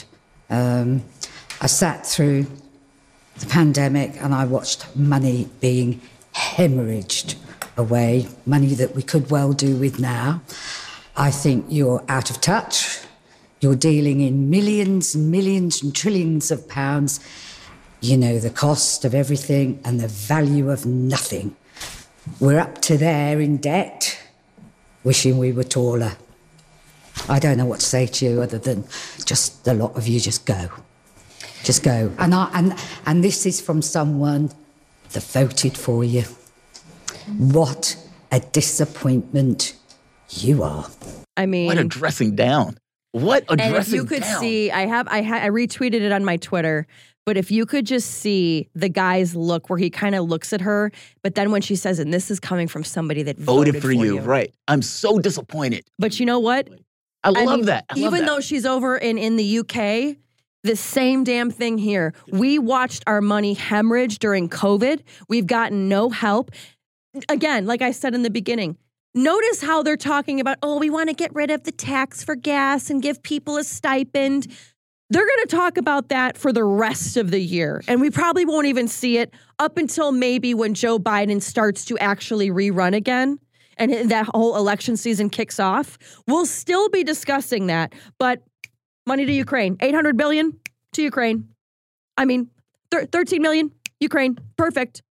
I mean, the woman's, and she left it, because I know I can ramble, but she left it so short, so concise, and just, said, yeah, you are a disappointment. And she said, I'm disappointed in your government, because she knows it's not hers anymore, which to me was the biggest tell. I'm disappointed in your government because it's not ours anymore. And it's supposed to be. I love the fact she did that dressing down. And it's something that makes it like more damning that she wasn't yelling. She wasn't screaming. It was just this kind of quiet. Yeah, this seething, very British way of going after them at a, in a very specific, particular way, where she is like nailing the main issue that avails her and many of the other people that are basically in the country. And like you said, not just her country. This is like a West thing. It's not just necessarily just isolated to Britain. Yeah, great clip. Yeah. Very good clip. And you know what? Again, the fact that it's not our government anymore, like she says, that's where journalism comes in. And now we don't even have them. And that's the scary part, is that the journalists are supposed to be the last line of defense. And now you have comedians like a Jimmy Dore and a Bill Burr that are asking questions about the government. And now they're trying to shut them down. So again, what do we say? North Korea State TV, here we come, Joe Biden is alive. Joe Biden likes potatoes. This is what we're going for, folks. But again, God forbid we don't toe the party line and we don't, say what we need to say. And that's the other thing is, you see shows like TYT, Breaking Points, where they all act like they're independent. And we were talking about this yesterday, where you're a YouTuber, and not you specifically, but saying like people are YouTubers and they're independent media. I remember seeing Crystal and Sagar start out. I used to watch them religiously. Now I get their emails and I'm like, oh, spam. I don't care about your new episode, because they realize that they have to say certain things in order to keep people watching. Whereas we don't care if you watch us or not, but a lot of you are watching for a specific reason, because we're not saying what the others are saying, but we're also guaranteed a paycheck. So we have that fallback. But again, even if it's from Putin, at this point, I don't care. I'd rather have it from Putin at this point, because I know that if it's an American media company, I can't say this crap. No, they would have shut you up a long time. Oh. Keep in mind, you remember Cristobal, Eric, what is his name? The one that went to RT.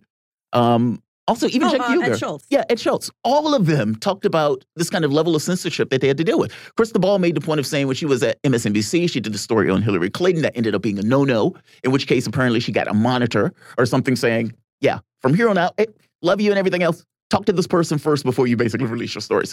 Ed Schultz fired because he wanted to cover Sanders. And again, these are people who are basically going. Phil Donahue went against the Iraq War. Went against the Iraq War, ripped him off air. Jesse Ventura took him off Even air. Cenk Uygur. Put him on ice.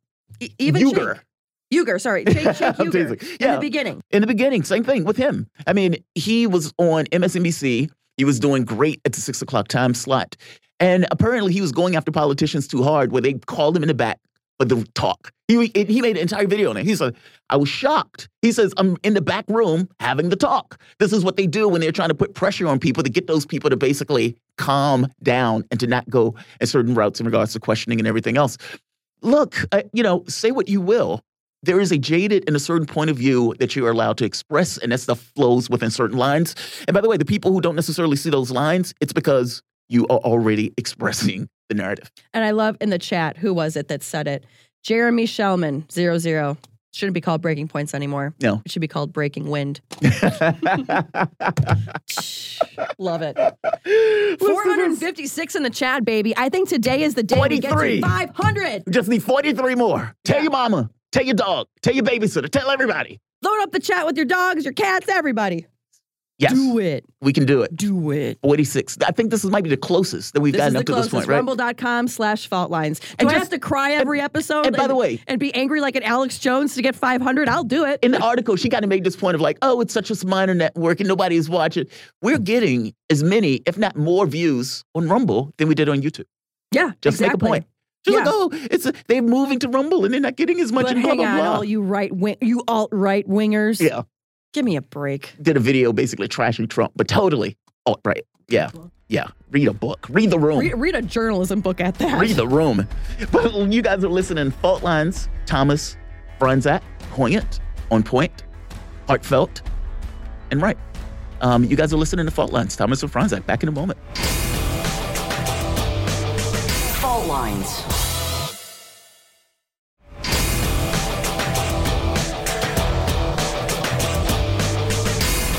Fault Lines.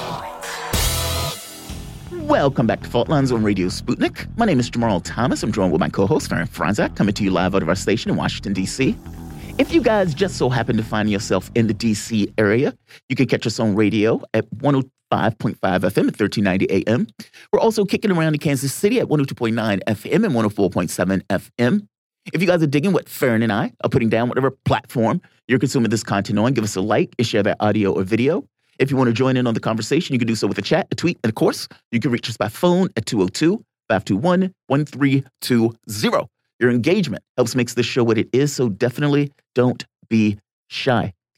One of the interesting things that has been coming about with the whole Ukraine crisis, it has been having geopolitical consequences across other parts of the globe, not just isolated in Ukraine. Biden needs oil. Europe needs oil. None of them have articulated how they're going to make up the Russian supplies that they basically want to sanction. So governments that initially were on the outs are all of a sudden less repugnant. They're not canceled anymore. They're actually apt. So in spite of trying to murder Maduro, last year or something to that effect, now he's okay. He is the leader of that country. And the oil that is underground is now eligible. Same thing with, what is the other country that we were basically working with? I guess my point is, Nicaragua was one of the other countries that basically became perfectly fine. Iran, the other country, again, trying to expedite the JCPOA. I want to talk about this in the context of the countries that are in South America, though specifically Venezuela. What does this mean that Biden is willing to go this route in order to try to, let's say, loosen the sanctions on Venezuela for oil? And more importantly, will self-interest in the context of oil and economy get undermined? Or let's say, is the previous year going to overwhelm and matter more than releasing some of the economic sanctions in the country? To have a conversation about this, we're joined with Camila Escalante. She is a TV news producer and presenter at Telesur English, who also works with Keshwan News. Camila, welcome to the show. It's been a while since I've talked to you. How you doing? Hey, thanks for having me, guys. I'm so glad to just hear that you guys are on Rumble now. I'm not sure, I guess you guys were probably wiped off of YouTube, but I'm glad that more people will be able to reach you now. Oh, yeah. I mean, we're almost at 500 live. And like we were kind of making the point before, with the dig of, it's just a tiny network and people aren't watching and they're moving. It's all alt-right. Yeah. We've gotten nearly 500 people on the course of the show. And this has been a steadily growing audience on Rumble. So they can more and more people are going to start using Rumble, and there are going to be a lot of new alternative outlets, including leftist and anti-imperialist and Latin American voices, hopefully in the future. So I think it's great. And that's what I was saying, because the Political article said it's all alt-right and Trumpers. Yeah, and it's nonsense. And granted, it started that way in the beginning, but now you're seeing more and more progressives, I feel. But yeah, we're lefties. And by the way, Telesur had to deal with censorship like that also. I mean, I remember when, I believe it was Twitter or Facebook, one of them basically censored one of the stories that Telesur was coming out with when the U.S. and Venezuela were basically at odds with one another. I mean, this is a both Twitter and Facebook and lots of other media accounts and personality accounts. A lot of media personalities, journalists who have 200,000 followers from Cuba and Venezuela have both been, as well as ministers, of course, and other leading figures of the government have been widely censored. Some of them, just in the last couple of years have had to start completely new accounts. So it's been, it's had a really big impact. So I'm glad that people are talking about censorship now. I'm curious. Let's jump into the politics, the geopolitics of the stuff. I was shocked, may not be the right word for it, amused. Taken aback? Yeah, taken aback. Definitely amused with Joe Biden basically going hand in hand to Venezuela in order to try to get oil, because basically he's in desperate need at this point. And going to Maduro, I guess, matters less than him basically trying to reconcile the fact that he doesn't have the ability to get that oil from anywhere. So what do you think? Is Maduro going to basically accept everything that the U.S. has done up to this point in order to release some of the economic let's say, damage from the sanctions that is basically put on that country? Or are the sanctions going to matter more? Meaning the fact that the U.S. was willing to do it, he's not going to be willing to assist the U.S. in getting oil to assist with this issue with Ukraine. What are your thoughts? I mean, where's the politicals or the politics around this particular issue? The ball is in Venezuela's court. Venezuela has been demanding, asking for, appealing for dialogue. They've been wanting to negotiate directly with the United States. They think it's absurd that they would have to go to Mexico or anywhere else to sit down with the U.S.-backed opposition, because this is an opposition that has to go back to Washington and speak to its bosses in order to make any decisions. So, it is using a middleman. So they want to go directly to Joe Biden. The Venezuela and, all sanctioned leftist countries in Latin America, they want to have open relations with the United States. They want to have that dialogue, and they want to have amicable relations. It doesn't matter if one country wants to dominate the world and have a capitalist regime, and the others want to have a multipolar world, and they want to, install and build socialism. They think that, we need to be able to speak with all countries, especially our neighbors, especially people that we're in close proximity with, and we can't have countries going to war with us. So Venezuela is, of course, looking out. The Bolivarian government of Venezuela is looking out for its people. It's going to take advantage of this situation with all of its maneuvers that it's been, keeping in store because of the suspension of those talks that was going on with the Guaido opposition in Mexico with the help of mediation from Norway. And so, they're ready to make their demands. And this is by no means a betrayal of Russia, because, of course, the Russian government itself knows the way in which Venezuela has been targeted to a very, far extent in terms of the unilateral coercive measures and the harm that has caused to the Venezuelan people, average Venezuelan people, because these are not just targeted sanctions that solely affect the lives of some, government officials, but they've affected the ability of Venezuela to get basic supplies, basic foods, basic parts, and this has affected their oil sector, among many other things. And so Venezuela will be making its demands. Of course, the Trump administration failed in its coup attempts against Venezuela, along with in their partnership with Juan Guaido and that far-right Venezuelan opposition. And Biden has continued to fail. So now that they know that Venezuela has the resources, oil and other things, they're going to have to deal with the legitimate constitutional elected government of Venezuela led by Nicolas Maduro and nobody else. And because their coup attempts have failed, they have to go in there and beg for the things they need or find a way to work with this government. Really good point. I love that. And Juan Guaido, the Zelensky before Zelensky, basically. I mean, basically what he is. We've also, kind of pivoting over to China, because China now is, I always say it's like the one kid in high school that's like off in the corner, just kind of watching everybody and, seeing who's messing up and seeing, just kind of, just getting a rundown of the room. But we've also heard a lot about China's increased investment in Latin America. Is the reason for these partnerships because of China's willingness to work with governments that the West deem undesirable, like your Nicaragua and your Venezuela? But again, China is willing to work with everybody. China is willing to work closely with the governments that are working closely with the United States and has, the United States has as protectorates, as colonies, essentially. So, we here in Bolivia, we're able to export, quinoa, wheat, all sorts of other things to China, and that's a huge market. We're talking about a country, Bolivia, of 11 million people, far fewer in Nicaragua. And so just the major cities of China alone have a larger population than the whole of these Latin American countries. So these are massive markets. So first of all, we're able to, bring our products up to speed, these small producers here, and get them certified for international export. And then they're able to buy it from us. But apart from that, they're, working hand in hand with the governments in order to develop our countries and build, critical infrastructure, strategic infrastructure, and develop these different sectors. And what's important about the cooperation with China is that they're not in any way or any form demanding or requiring that these countries, such as Nicaragua, Venezuela, Bolivia, and Cuba, we don't have to in any way consolidate our policies, our politics, with China's.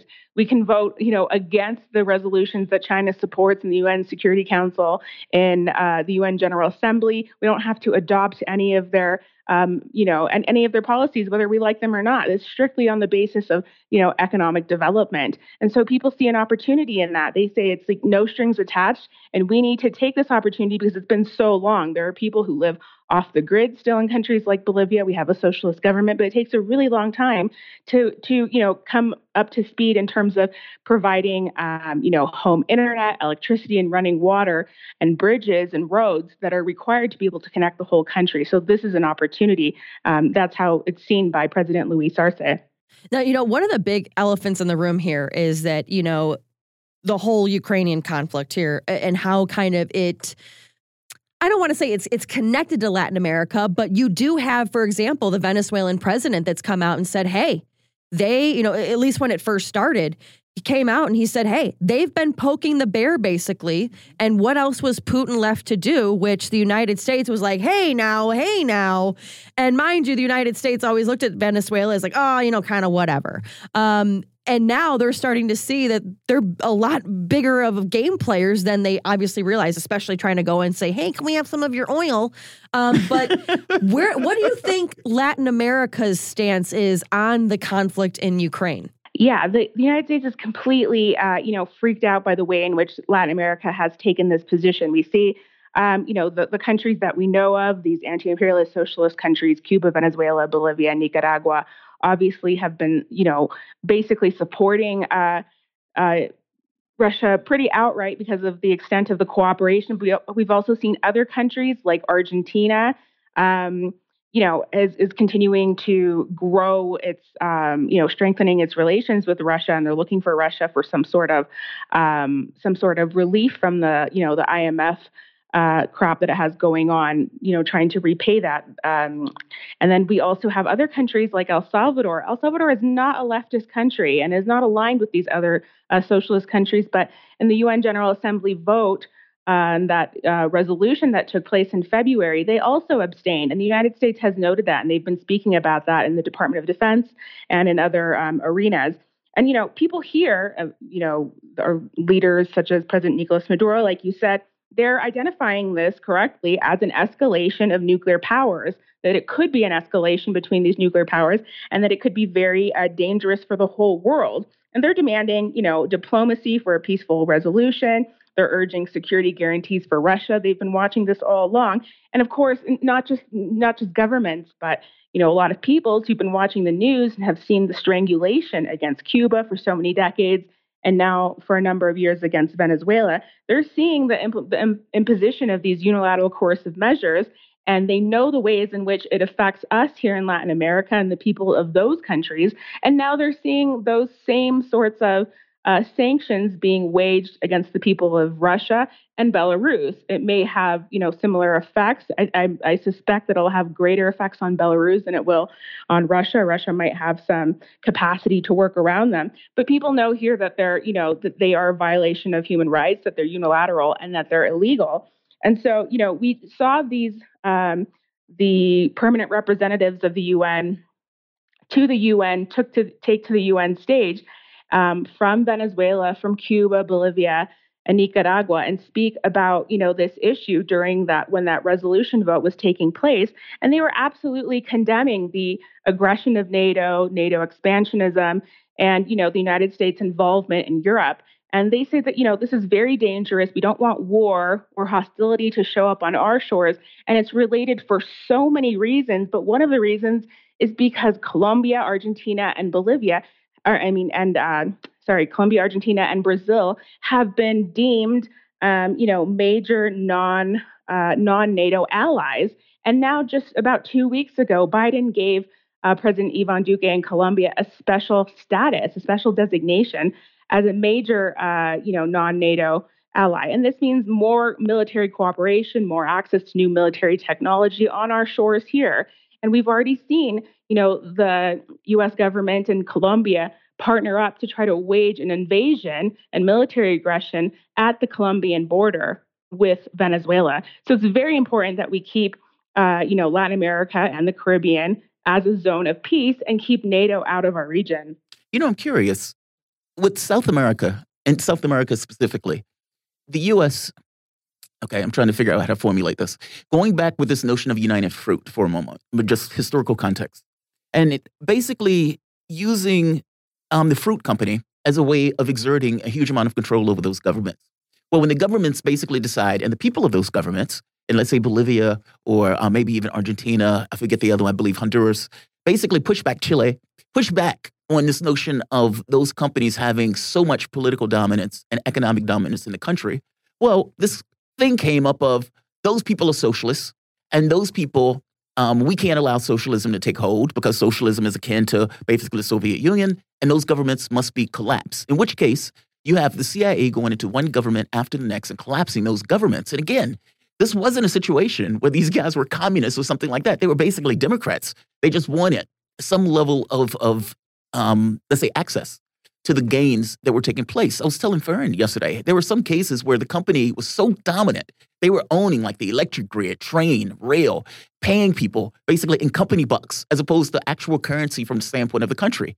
And so you got one of the people, I believe, I'm not going to go into the details of it, but just very specifically, is it possible, or is it one of those things that it requires a multipolar world in order for those leftist governments to take hold in South America and to have some level of coverage in doing so?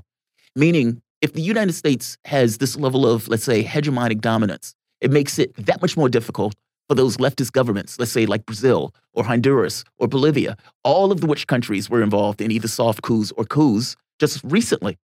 And so is the fact that China has started to ingratiate itself that much more with South American nations a protective quality associated with it? What are your thoughts? Yeah, China's cooperation economically and otherwise here in Latin America has been and will continue to be a great help. And we know that the United States has, the dollar dominance is advantageous for the United States just as it is disadvantageous for, the rest of us in the global South. In addition to sanctions and other things that we have to deal with. But I think there's a number of countries here that don't have to wait, and they're not waiting for the, change to take place in the new multipolar world to arrive. Bolivia, Nicaragua, and Venezuela, more than anyone in our region, want to use this opportunity and this, financial and economic situation and this war that's going on right now to make their productive sectors more dynamic, more fortified towards a situation of food sovereignty where we don't have to depend on other countries, where we're not affected by the shortages of fertilizer and wheat. And because we don't have big companies like that, foreign multinationals in Bolivia, for example, because of the policies of the movement towards socialism government, we're able to have all controls by the state, by the government that's controlled by the social movements in our case here, making those policies and making those decisions on what's going to happen in terms of our industries, our sectors, and our state companies. And this is really important. They are implementing, some more of the import substitution policies that President Luis Arce has, and he's always implemented when he was the economic minister under Evo Morales. And they hope to secure and guarantee national supply of essential foods and inputs. But they're also looking to increase exports to countries who might need it, not only in our region and other allies, but also overseas. And so, what these countries want to do that are more established socialist countries is that they want to, be able to supply the necessary gas and fuel. For example, Bolivia, like Venezuela, is also a producer of fuel, supply its bakers wheat, and fertilizer, so that we don't have to be affected immediately, or so that we can mitigate the effects of the conflict that's going on right now. This is something that the United States itself, a wealthy, powerful country, is not going to be able to do, as well as other countries in Europe. And so it's really fascinating that we're going to be able to weather this in some ways better than other countries. And so, this multipolar world is really taking shape now. And, these governments are really taking advantage of the situation. Camila, I want to kind of pivot really quick and talk about the Falkland Islands for a second, because you had this whole thing where, exactly, where everybody's known it's been under British control. There was a whole war between Argentina and Britain over the Falkland Islands. China recently came out and said, hey, Argentina, these are your islands, and we're going to recognize them as yours. A very big face slap to the UK, obviously. But do you think Latin American countries, could kind of, with obviously with Argentina kind of getting this, thumbs up from China, do you think this would actually bring about a political bloc with China and Russia because they're more willing to recognize their national interests, like Argentina's view on the Falkland Islands? And also, you have China investing billions of dollars in Argentina while they still owe a lot of money to the IMF. Do you think investments like these prompt the U.S. to kind of activate the Monroe Doctrine? Like, they're moving in on our territory. Could this be China's response to all that's kind of going on with Taiwan, do you think? Yeah, I don't know what the U.S. response can be. It really seems like the U.S. is kind of at a loss right now because, like you said, just in February, during this time when China was holding the Olympics, Argentina was one of few that sent a presidential delegation to meet with Chinese officials. And also they went to Russia at the same time, and China reaffirmed its support for Argentina to demand and fully exercise sovereignty on the Malvina Islands. So, this is really important that these two superpowers, Russia and China, are, supporting the right to sovereignty. Once again, we're hearing all of the time, especially on social media, but I'm sure it's being echoed on CNN and MSNBC that, that there are multiple imperialisms, there are different empires and things like this. But, this is absolutely rejected by anyone who's actually been using the word empire and imperialist for, and countering imperialism for a long time. We know that, in fact, that these countries have been coming and they've been supporting, the positions of people in Latin America. We have a lot of these different causes. Of course, we just celebrated here in Bolivia the Day of the Sea. This is, where Bolivia calls for Chile to allow Bolivia to access its traditional ancestral pathways to the sea, because the indigenous peoples before the nation state had access to all of these different waters and different resources without these national borders. And this is something that they want to restore. We see China and Russia as more willing to support things like this. At the same time, the U.S. allies, the UK, still have all of its possessions in the Caribbean and other parts of the world. And so there's this new movement, as you guys may have heard. I don't know if you guys talked about it, but there's this new movement from Jamaica and other countries that they want to separate themselves from the crown. They don't want to be part of the monarchy anymore, and they're calling for an end of that. And these are people who are not even leftists. They're not even necessarily anti-imperialist. It's just a very common sentiment that's coming around. So it's very incredible at this time that we have people that are calling for these sorts of decolonization or these symbolic removals from that sort of, monarchy, because we know the ways in which they've been repressive over time and, the ways in which they treat these different countries. So this is something that Russia and China largely have supported. And, it's interesting because, I completely forgot about that, because as somebody who, you always have the royal family, but you had Prince William and Kate, they were booed by the people in Jamaica. And why do you think all of a sudden these countries are getting this gusto? Is it because do they view the United States as weak under Joe Biden, for example? Or is it just that, hey, it's time to stop? What do you think that is? Well, the discussions have been going on for longer than I've been around. I mean, I'm in a bunch of, let's say, networks with some of the Latin American and Caribbean kind of solidarity groups of anti-imperialists or people who are in solidarity with the Bolivarian Revolution and solidarity with Cuba. They've been making these demands and calling for, decolonization, calling for separation from the Queen, separation from the UK. They've wanted to, they don't want to be a satellite of any country, nor the US or the UK or anyone else. And they don't think it's necessary to have foreign military bases on their shores. And Barbados took the first step. Barbados was very quick and decisive about, separating itself from the monarchy last year. And they now have their own, prime minister. They installed a new political figure. They don't have to have the governor general on behalf of the Queen. And a lot of countries, a lot of these small Caribbean island states had a look at that and said, this is exactly what we've wanted. This is something that we should have done. Why haven't we done this? And so, now it's just becoming a huge movement. All the other countries, they have some leftist forces, some social movements, but, a lot of them just realize that it's just plain, it's time to do it. We're going to have to stop. Yeah, because we're running up to a hard break. Thank you for this, by the way. Thank you, Camila. Yeah, absolutely. You came in on short notice, and we absolutely appreciate it. Camila Escalante is a journalist, correspondent for Quechua News. She has covered Latin America extensively, including the elections of Bolivia and Nicaragua. You guys are listening to Fault Lines. Thomas, Fronczak, back for the last hour. Back in a moment. Fault Lines.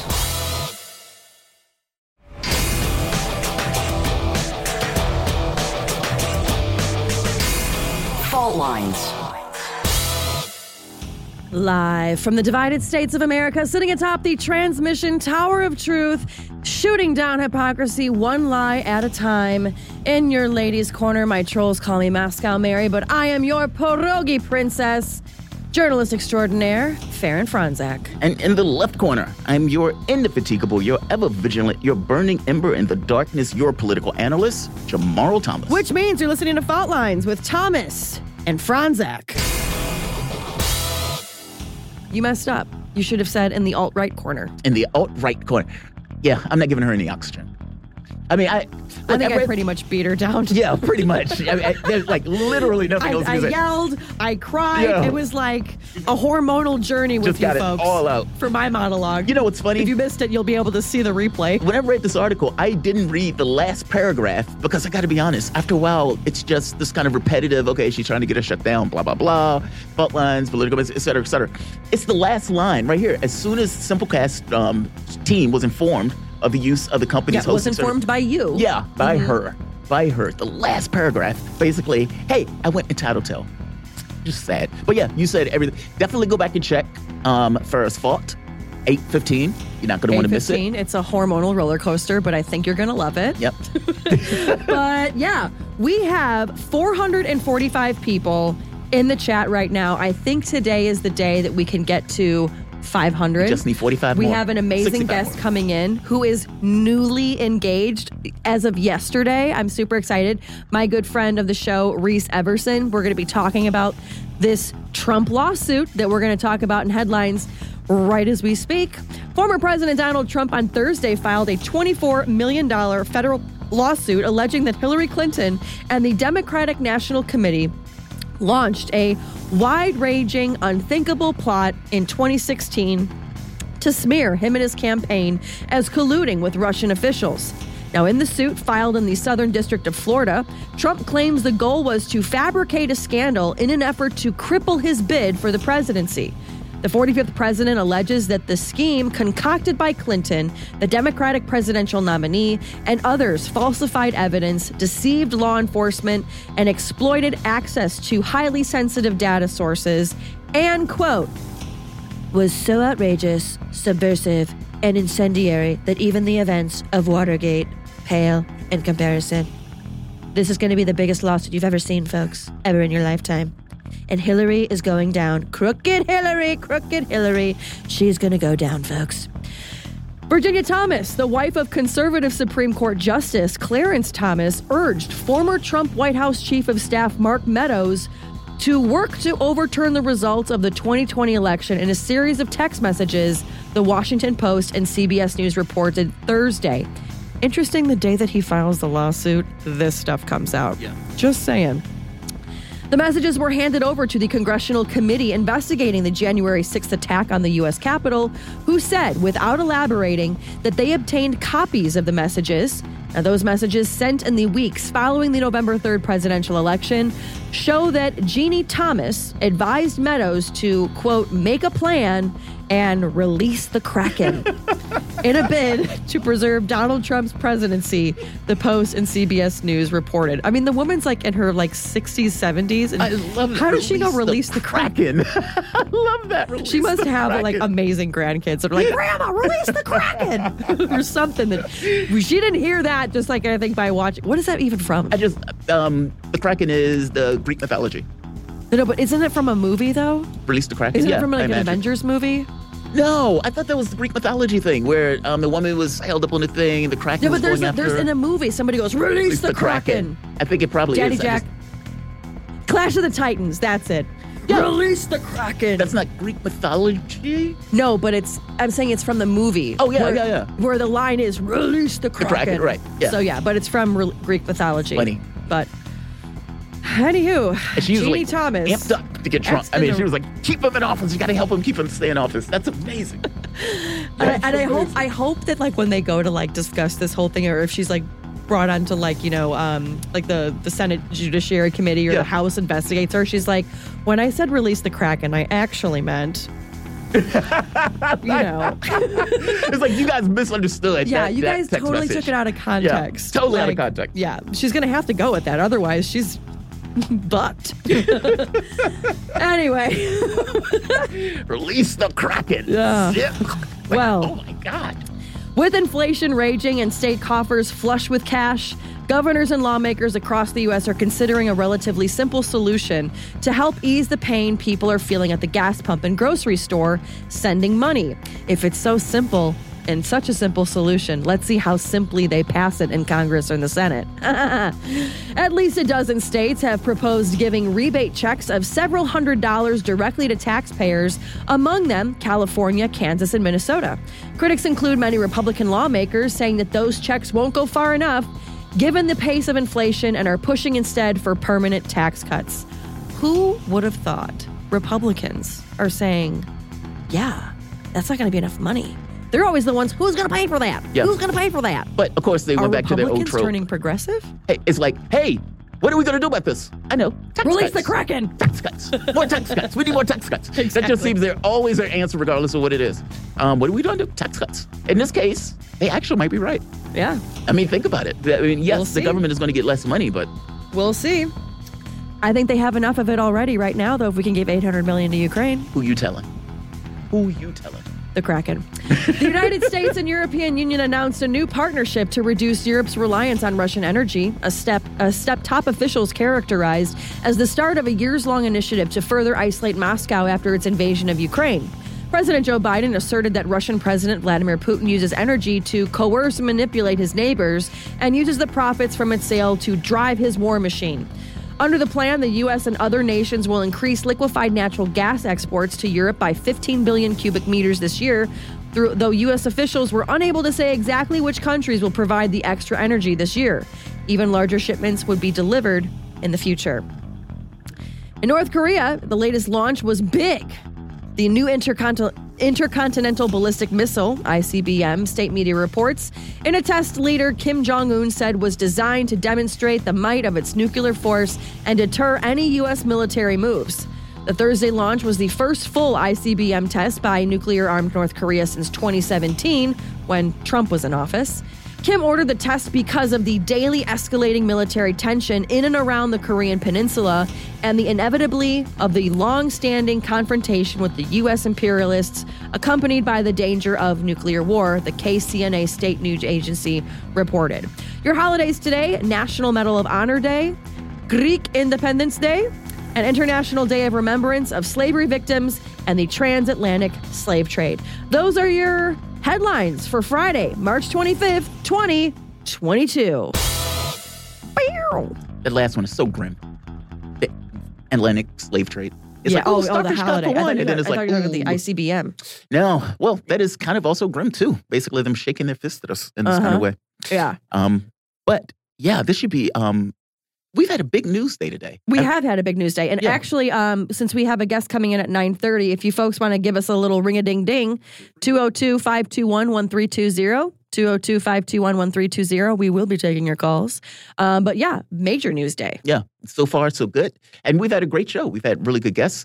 Scott Ritter, of course, incandescent in its typical way, giving us clarity on everything else. We had Camila coming on, having a conversation about China and South America. We are at 473 people right now. We're almost there. We are almost there. It's Friday. We're almost there. We even got feedback on your eulogy from yesterday. I mean, it's been a jam-packed show. Oh, really? Yeah. We got feedback? Yeah. Oh, that's right. That's right. Yeah. Madeleine Circle of Albright Hell, spoke to me. Our medium basically came up and, gave us, a comment. But so far, so good. I love fighting 33-2 in the chat. Faran, you didn't ask Camila if Joe Biden has a serious roundtable talk with Juan Guaido, the Mario brothers, Lord Voldemort, the Sith Lord, and Betty Crocker about the shortage of energy. I'm disappointed. Fighting 33-2. I mean, honestly, we really should talk about the Juan Guaido stuff. I mean, the United States shamefully, bald-faced, turned his head. Mario Brothers. Yeah, Mario Brothers. And He's Betty Crocker. This guy is basically president of a country. What? How are you unilaterally just deciding this random guy that most of the people don't even know is just going to be in charge of the country from here on out? Utterly astonishing. And it's like nobody... I remember when Nancy Pelosi was talking to Juan Guaido, and she was like, well, I guess you're the presumed president of Venezuela. No, he's not. And the very fact that you're even saying it that way gets across how utterly and entirely ridiculous this is. And all of them will pretend as if it's true. Mm-hmm. How weird is that? Imagine if Maduro comes out or Putin comes out and says, Nancy Pelosi is now the president of America.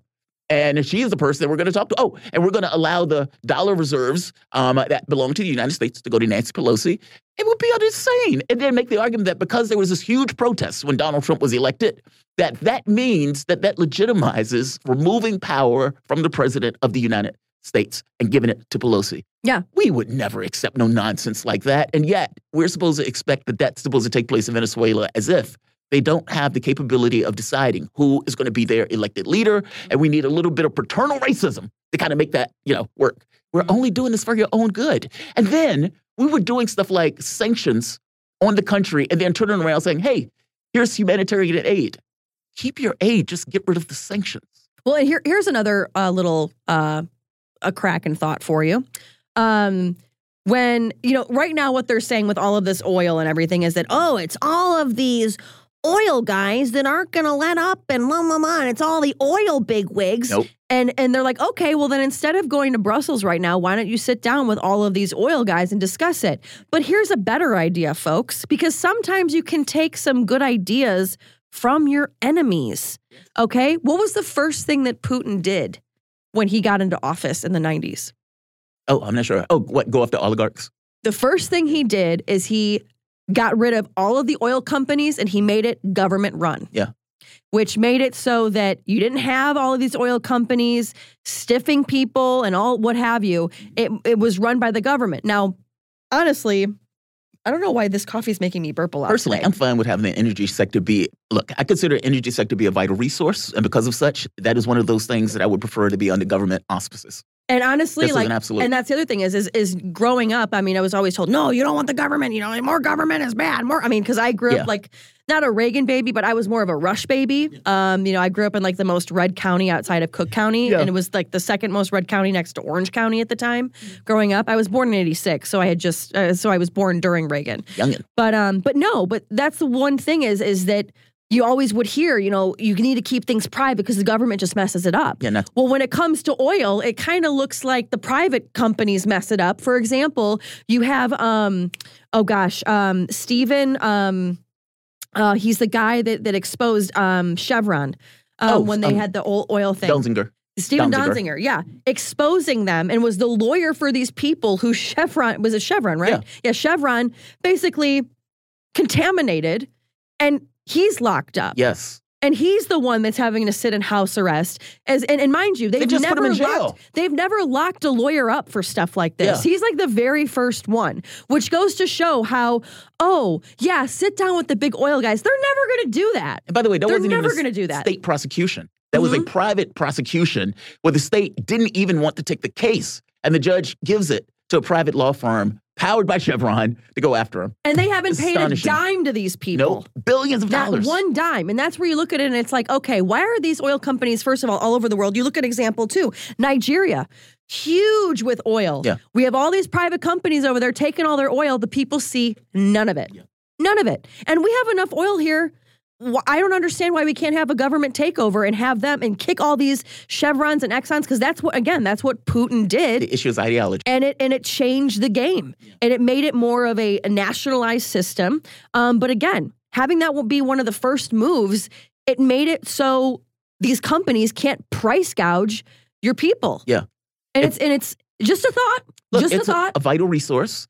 And the way we do it now, it's basically built on profit. How maximize your profit. And so much of the gas that we produce in the United States is a global market. That stuff goes out of the country, meaning we don't have entire control. Biden doesn't have control over oil reserves in the same way, let's say, Russia or Saudi Arabia. We don't own the gas reserves. Look, like I said, it's a vital resource.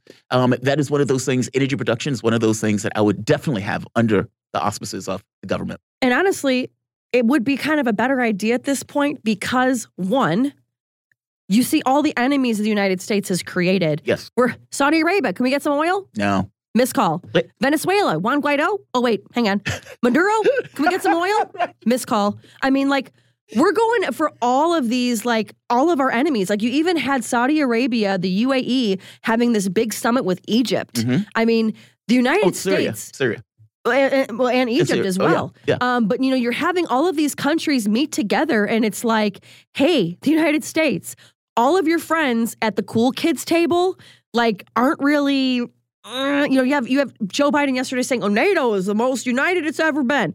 Really? Because if you talk to Germany, because they're kind of like, we're not really united with you. Hungry. And we kind of want you to stay out of this. And then you have, Venezuela and Bolivia and all these, as we just talked with Camila, you have these South American countries forming their own lunch table. You have Europe forming their own lunch table. Right. You have Russia and China at their own lunch table that they're hey, Saudi Arabia, come on over. We'll give you some of our French fries. It's just one of these things where it's just like, come on. Yeah. The moves that we're making, and then to gaslight the American people as if everything is okay. And here's how they're keeping people distracted. Yeah. Let's talk about what is a woman? And I get it. I get it. It's a very important question. Don't say gay. But not right now. Yeah. There's a lot more things that, need to be asked, but they start with the social issues. And when you start seeing these social issues pop up again, like in 2017, and even before the election as well, which then gets people censored, because then people are going to talk about, well, I'm being censored. Well, people like Haley Toilet Flush, who's out there. Oh, I like that. Toilet Flush. Well, that's her name, right? I thought that was her nickname in college. Toilet Flush, because, last name Flush. Like Haley her. T. Flush. Yeah, T. Flush, who's basically going out trying to get people removed. But hey, we don't have any other issues that avail us. Yeah, you don't want to talk about the homeless tent city outside the Capitol and how those people got out there? You don't want to go do some investigations on that? She doesn't want to do that. Got to leave the office for that. That actually takes time. Yeah. Yeah, got to leave the office for that. Yeah, it's something to be said, to put it mildly. Let's do this. 332. You're like a joke punchliner today. He goes, Faran, I get the feeling that Joe Biden is still waiting to hear from Tom on MySpace. Fighting 332. Let's take calls. The number is 202-521-1320. 202-521-1320. We are trying to get 500. Definitely share it. Definitely like it. David from South Carolina. What's going on, David? Good morning. How are y'all? Good morning. Better that you are joining us. What's the topic for today? Down. Hallelujah. I was just going to say that the history of Latin America and the United States involvement is completely overlooked, painfully ignored. Basically, all the issues that Latin America faces stem to colonization, and especially the U.S.'s involvement. All these, basically these companies like United Fruit Company, they would be in control of the government essentially. And to take it a step further, they would also finance right-wing paramilitary groups. These drug lords provide a lot of money for them. It's all interconnected. Give them weapons. It's just horrible. And then the kicker is they try, the normal citizens try to flee that and come somewhere where they view as safer. And they get locked up in these camps that and then we blame them for it. Demonstrations of all parties. Yeah, and then we blame them. I mean, like when Kamala Harris goes down, they can never talk about it honestly. Meaning they would say, oh, it's hurricanes, it's weather, it's gangs, etc. The part they leave out is U.S. policy. I mean, for God's sake, Hernandez in, Honduras, if I'm not mistaken. The guy was a narco drug lord that was running the government as a drug narco state. He was put in by us in a coup when the previous president was basically taken out in his PJs with Hillary Clinton being Secretary of State. Seriously, he was. And they were like, that's not a coup. That's not a coup. Because under normal circumstances, it's the legal processes of taking the president out in his pajamas that is basically the typical legal way to go. I guess my point is, in New York court, they are basically calling him a drug lord for him saying, I'm trying to get cocaine into the nose of every gringo. This is our guy. And so when people are fleeing that, what do we say? Oh, it's their fault. Their government is problematic. Nonsense. And left-wing resistance groups like FARC are labeled as terrorists. It's just crazy.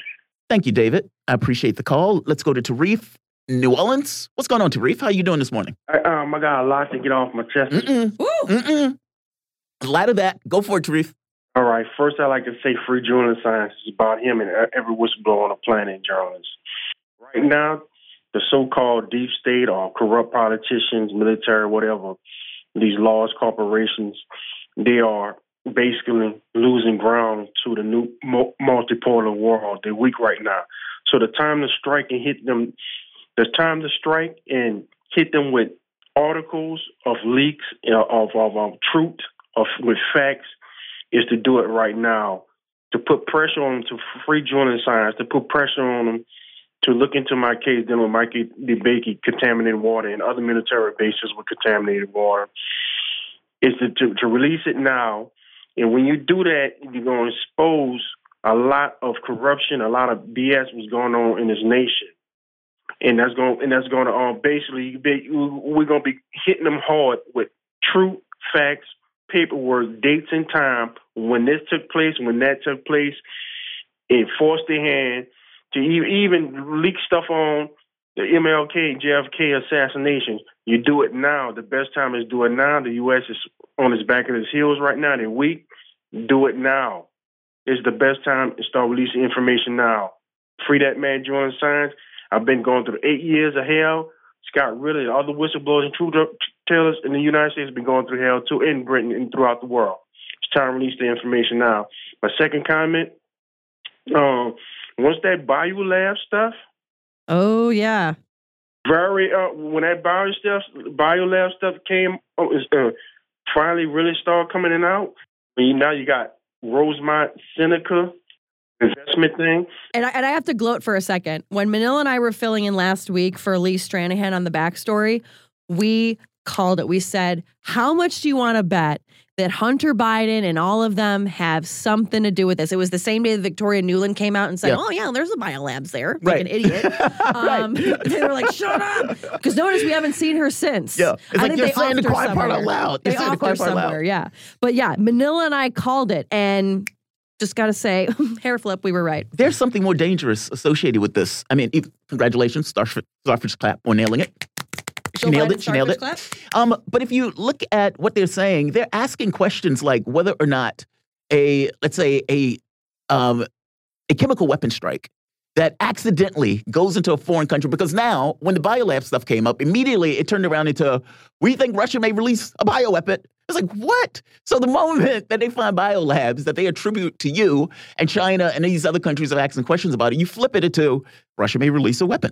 Now, on top of that, they're asking questions like, hey, what does NATO do if the fallout ends up hitting one of the other countries? And of course, they're calling it a weapon of mass destruction and everything else. The point I'm making here is the fact that they're asking that question about, are they going to activate NATO if there's a chemical weapon strike? Now, think about what they did in Syria with the OPCW basically putting out a dodgy report after the initial scientists were scuttled away so they can confirm and validate the strike on Syria, a strike that had already taken place before the OPCW even went to investigate the place. My point is, this is dangerous, especially with NATO being involved. Tarif, please. Yeah.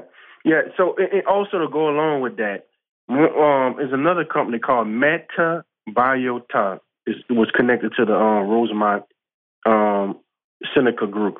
Once these nations find out what's going on, they're going to sanction the hell out of the U.S.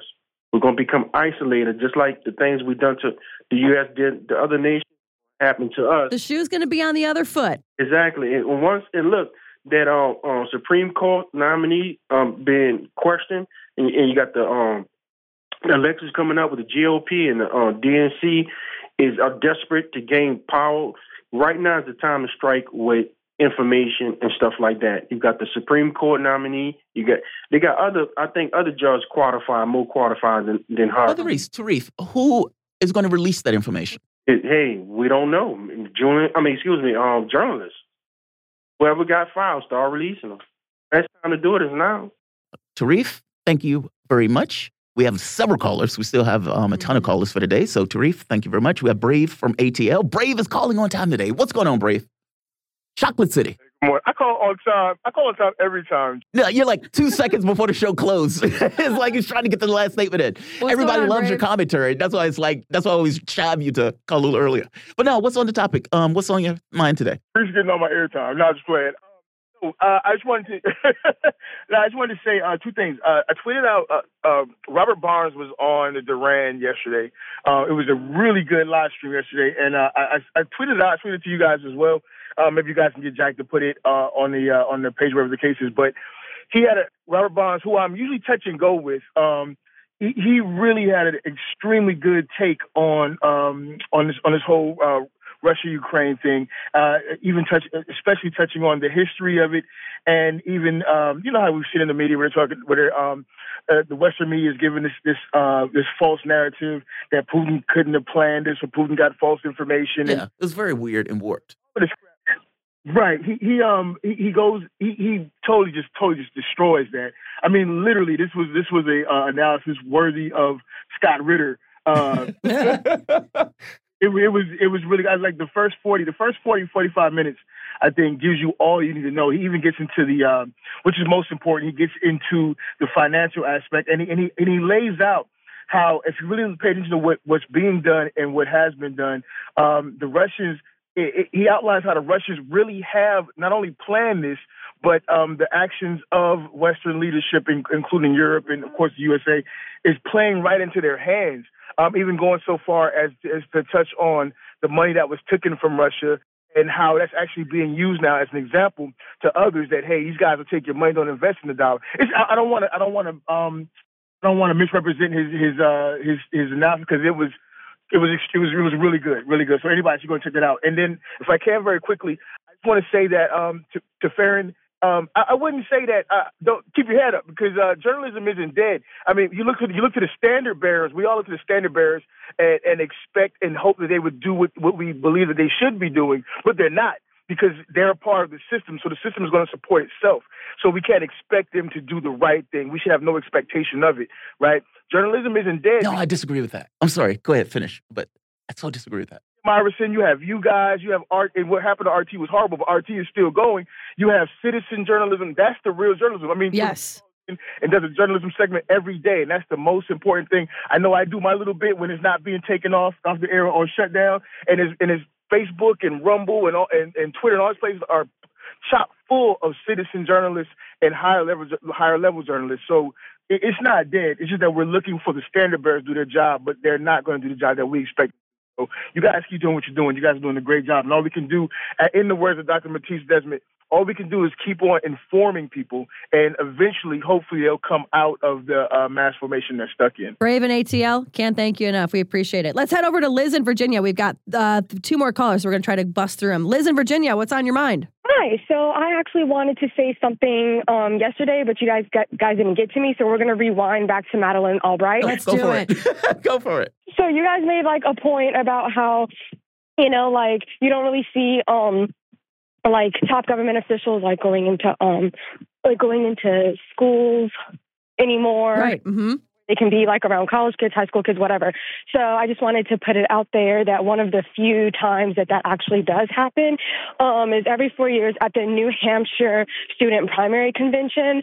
I went there during the 2016 elections because I was it was my undergrad university.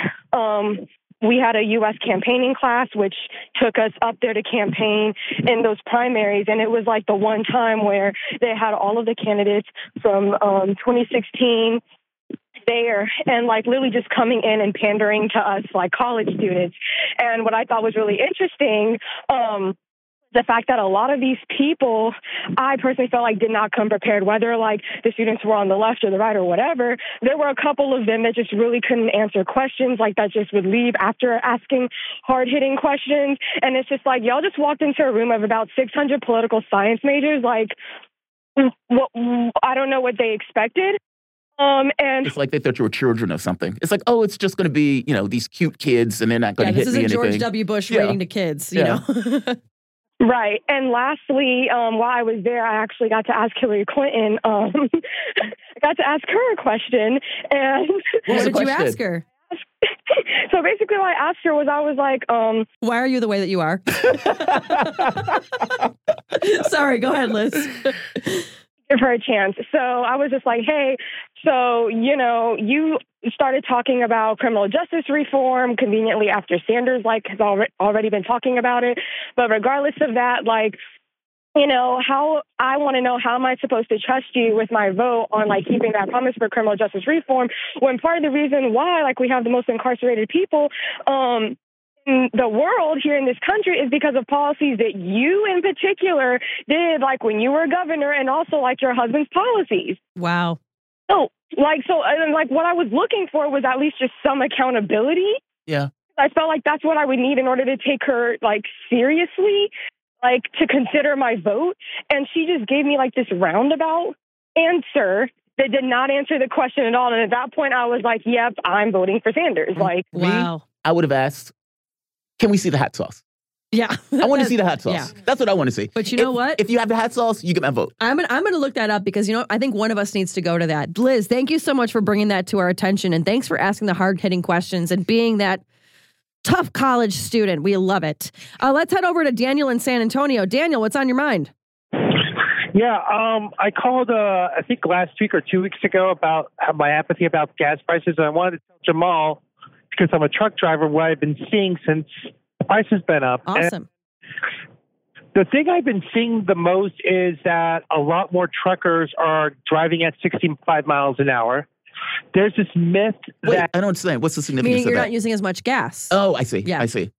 Okay. Yeah. So I've also noticed cars behind me tailgate me because I'm going 70 because I'm a company driver. I don't care about gas prices. The company's fitting the bill. Mm-hmm.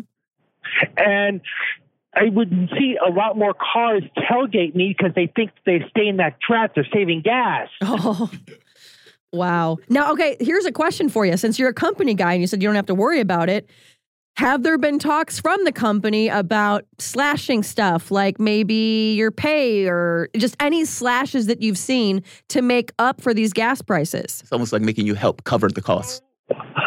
No, but this has happened before. What they do is I have a governor on my truck, so I can't go faster than 71 miles an hour. When I started in 2015, it was at 62 miles an hour. The way things are going, I'm going to be back at 62 miles an hour. Oh, I see. Wow. So they're basically forcing you to go certain speeds so they can quantify the amount of gas that they're going to use on average for a given time frame.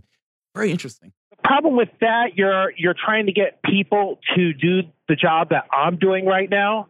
And that's very hard to do because you're away from your family, you're away from home. I'm in Missouri right now. Mm-hmm. So, yeah, and that's...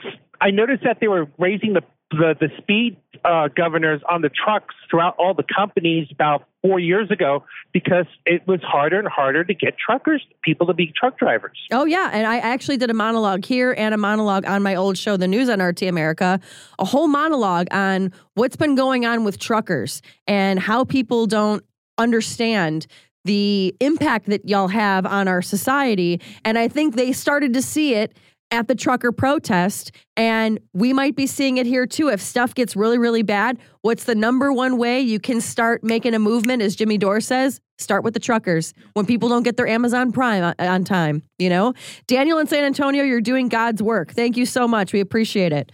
Let's head over to Adam in Virginia for our last caller. Adam in Virginia. Oh, goodness. Good morning. Thanks for taking my call. No pressure. No pressure at all. What's up, Adam? This edition is brought to you by I Know Too Much. I love it.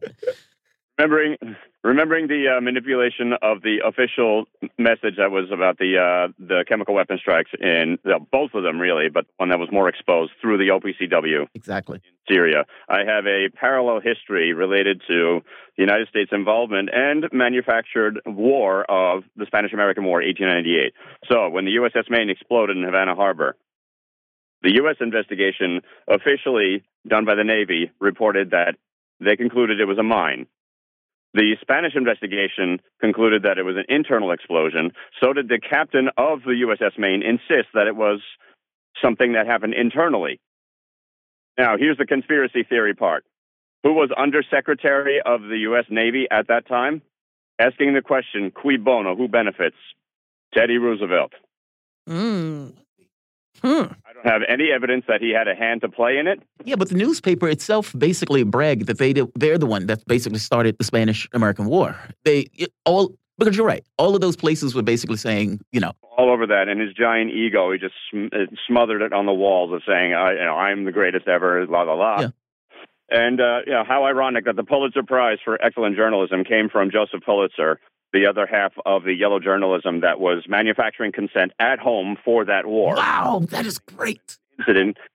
That is such a good reference. I love that. Advantage of. Man, I love that. Thank you, man. I really appreciate that. That's a really awesome historical reference on that one. Adam. And you know what? You have Smedley Butler, who actually called out how Teddy Roosevelt and the others pushed America into a lot of these wars. So, Racket. It's a very good book. There Smedley you have Butler. it. You guys are listening to Fault Lines.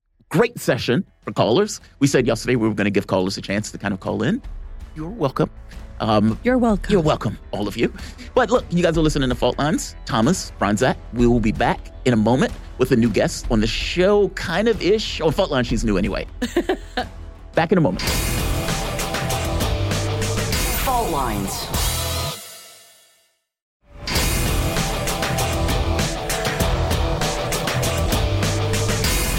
Fault Lines.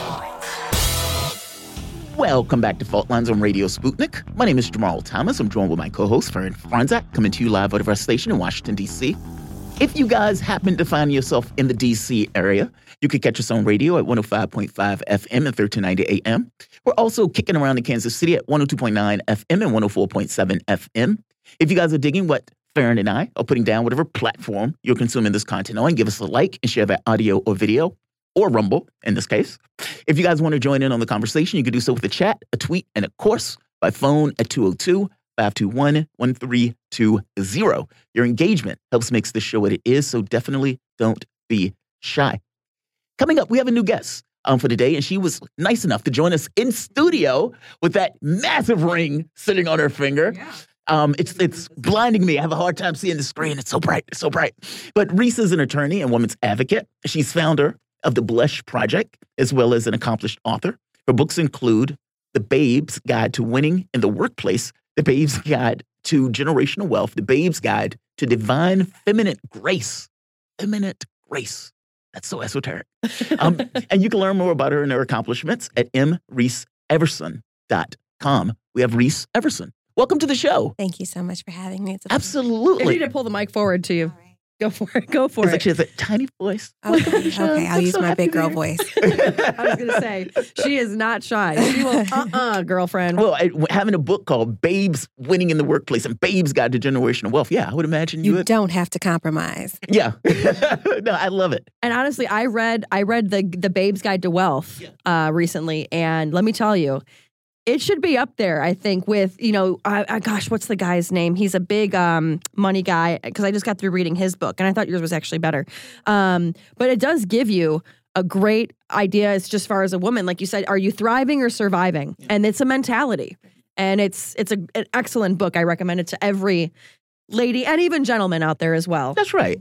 A Babe's Guide doesn't necessarily have to stick with babes. I would imagine many of those things. I've actually been wondering if I should retitle it, just because I do think that, there's information that we all need on how to navigate, especially with financial literacy in the workplace. I've actually had several men call me regarding workplace retaliation, discrimination, harassment. And so my doors are open, really. It's like, this book is kind of sexist. It says babes. No. Well, the truth is that I know that there has been a need specifically for women addressing money. And because so many issues have come to me in my lifetime where I wasn't prepared to handle the conversation just because I didn't understand the nuances regarding money, whether it's being in the workplace and negotiating a salary, or being in a situation where, someone's coming after you, and, what the cost of harassment and discrimination actually are to your career in a 10-year projection, or things of that nature. How to build back after you've had one of these setbacks, dealing with family and what happens when, there's a trust, and how to protect yourself going into a situation after someone's died and you're inheriting property. I mean, these are situations that happen every day, and so many of us are just not prepared for it. So. Yeah, they don't teach that in college. No, that's for sure. No, that's phenomenal. I mean, and like you say, you're speaking to issues that you yourself ran into and that you had to basically learn understand, and then can communicate to other people who may be in those situations. No, that's great. And to do one of Faran's, I need to clap it up for myself because I called cryptocurrency back in 2013. Starfish clap. Joe Biden starfish clap. Starfish clap. Oh my gosh. Yeah.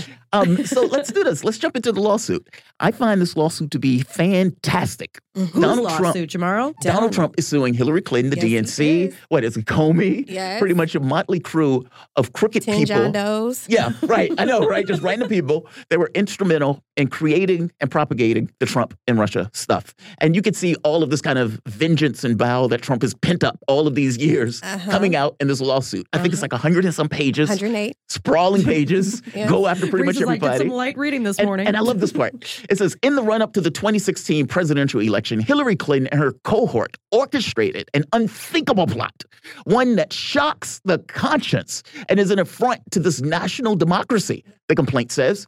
Acting in concert, the defendants maliciously conspired to weave a false narrative that their Republican opponent, Donald J. Trump, got to put the J in, was colluding with a hostile foreign sovereignty. Love that part. The actions taken in furtherance of their scheme, falsifying evidence, deceiving law enforcement, exploiting access to highly sensitive data sources, are so outrageous, subversive, and incendiary that even the events of Watergate pale in comparison. Love that line. Isn't it? It's so over the top. I love it. I love it. It's so legal foreplay at its finest. Yes.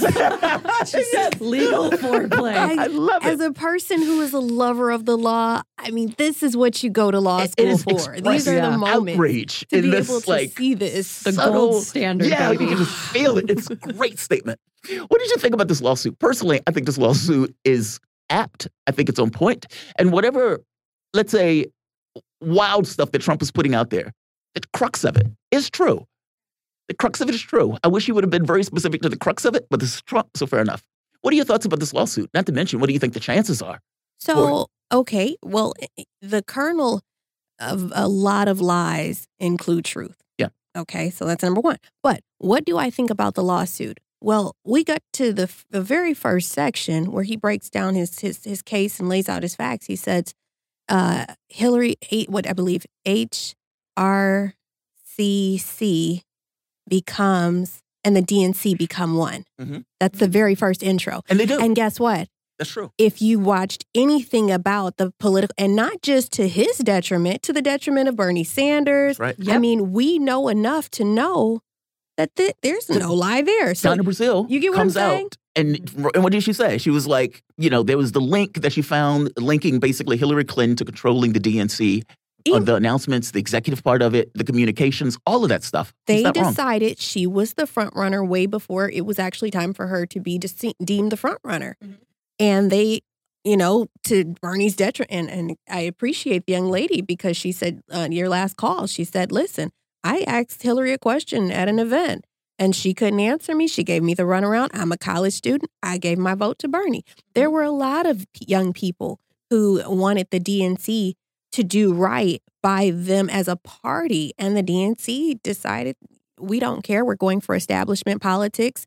We don't want to hear what it is that you want. You're the people. We don't care. You're even seeing AOC to Joe Biden last night saying, look, you're losing us and you're going to lose us bigly, as Trump would say. So there's truth there, right? Yeah. And so even opening the front door, his allegations are as what I would call sturdy. And you're getting people on your side just by coming in the door with that kind of truth. Which probably is a smart way to enter it. Yeah. You know, we're all in this together against her. You know? Exactly. And he paints her as a villain, which it's not hard to do. Yeah.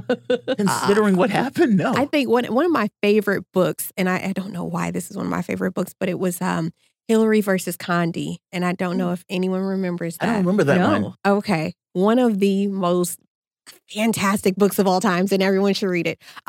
It's written by a former Clinton employee, and he goes through what would happen if there was a Condoleezza Rice and Hillary Clinton matchup. By Dick Morris and Eileen McGann. Dick Morris is the one I was trying to talk about the other day that had the website talking about Clinton and everything else. Yeah. Later.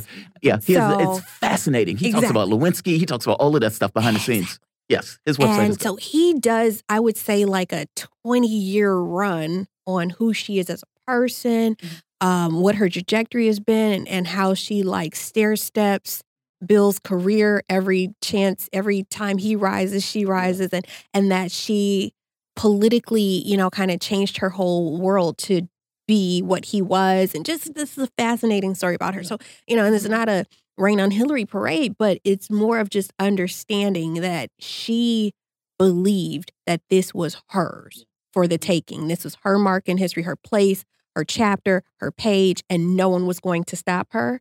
And I mean, don't get me wrong, that's like super rah-rah women and you go girl, you're going to take this no matter what. If this belongs to you, break that glass ceiling and all that great stuff. At the same time, you're kind of looking like this is it? This is what we want?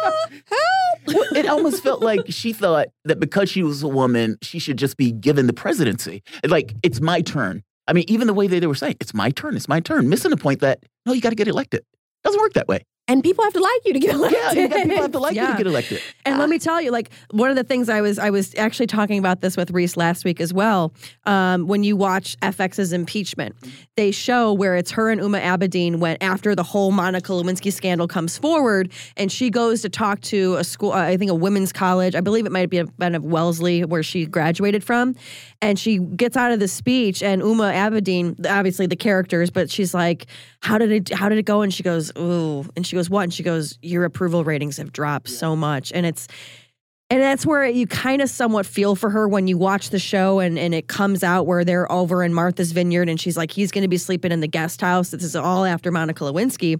And she says, look, I have pushed everything aside to help build you up so that I could come up with you. And you do kind of, and again, it's not a rain on her parade, but in some ways, I'm a little empathetic with her as well, because he kept messing up and he could not keep his you-know-what in his pants. I got to be honest. I don't consider that raining on her parade. And honestly, I even considered it as a mark of affirmation. I think it's positive on some level. I mean, it just demonstrates, whatever you want to think of Clinton, a certain degree of determination for her to basically be committed, be aggressive in trying to accomplish what she believed she was owed. I respect that across the board, regardless of who's doing it, even though I don't necessarily like Clinton. And yeah, like you said, she had to deal with somewhat of a mess up that couldn't keep his little Willie to himself. Right. The Kraken to himself, basically. And so, yeah, I mean, but she, through all of this, very determined, bright, intelligent, and having an ability to basically politically claw her way to the top. And you could say she was using Bill Clinton to do it, but all things being equal, I would say they were using each other. Well, right. Yeah. Okay, but here's the thing. Dogged tenacity. That's the word I'm looking for, yeah. Okay.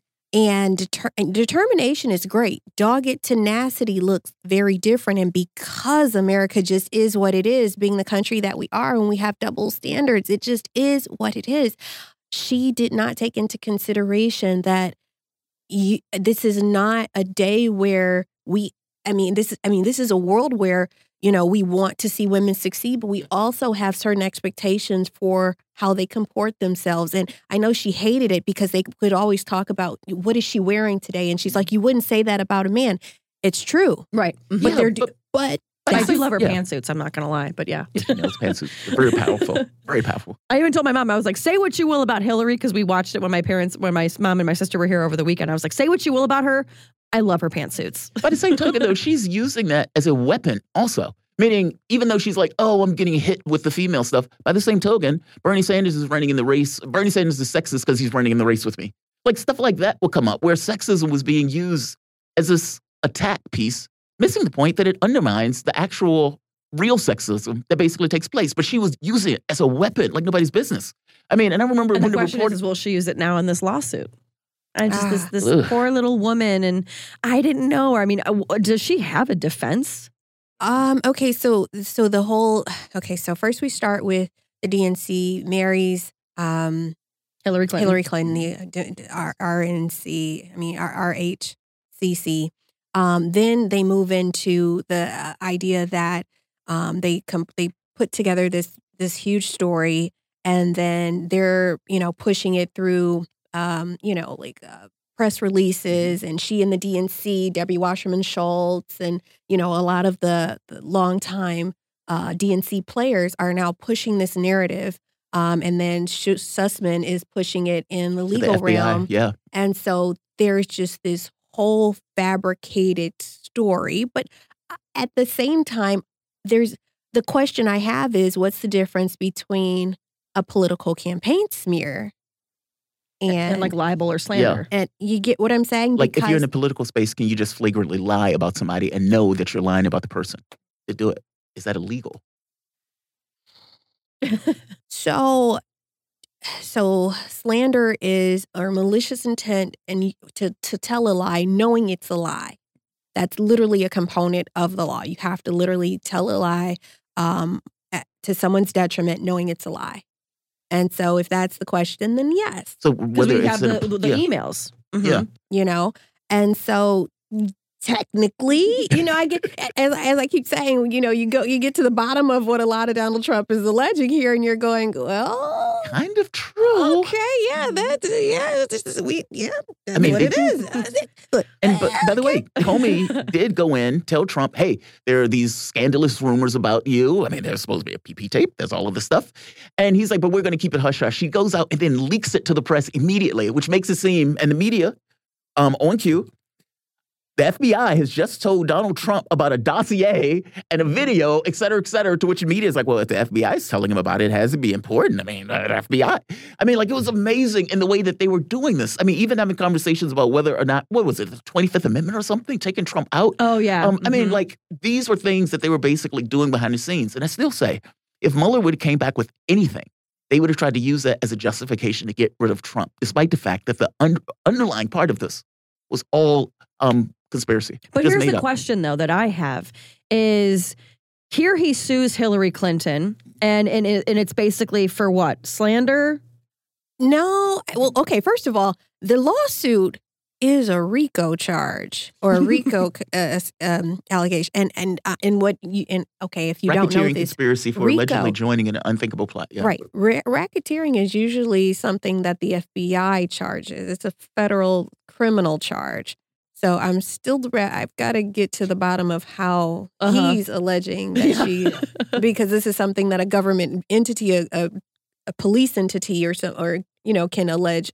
So he's basically trying to put together the case and say, you need to go after her criminally. Because RICO charges when they have a lot of people that are a part of an organization, but they can't prove each individual part, but they know that the person is working together. So you're a spoke in the wheel of this very large criminal entity organization. And so it would be something like the mob or the mafia, the mafia and that sort of thing. A lot of underworld organizations have been brought down with RICO charges. So is this kind of a way to kickstart, like, hey, FBI, I'm suing her for RICO. Maybe you should look into it. Your job. Exactly. And so he's saying that, and really what he's saying is, they kept creating this narrative and it came back that there's nothing there. And the reason that there's nothing there is because they knowingly manufactured it and to my detriment, and it's cost me over $24 million.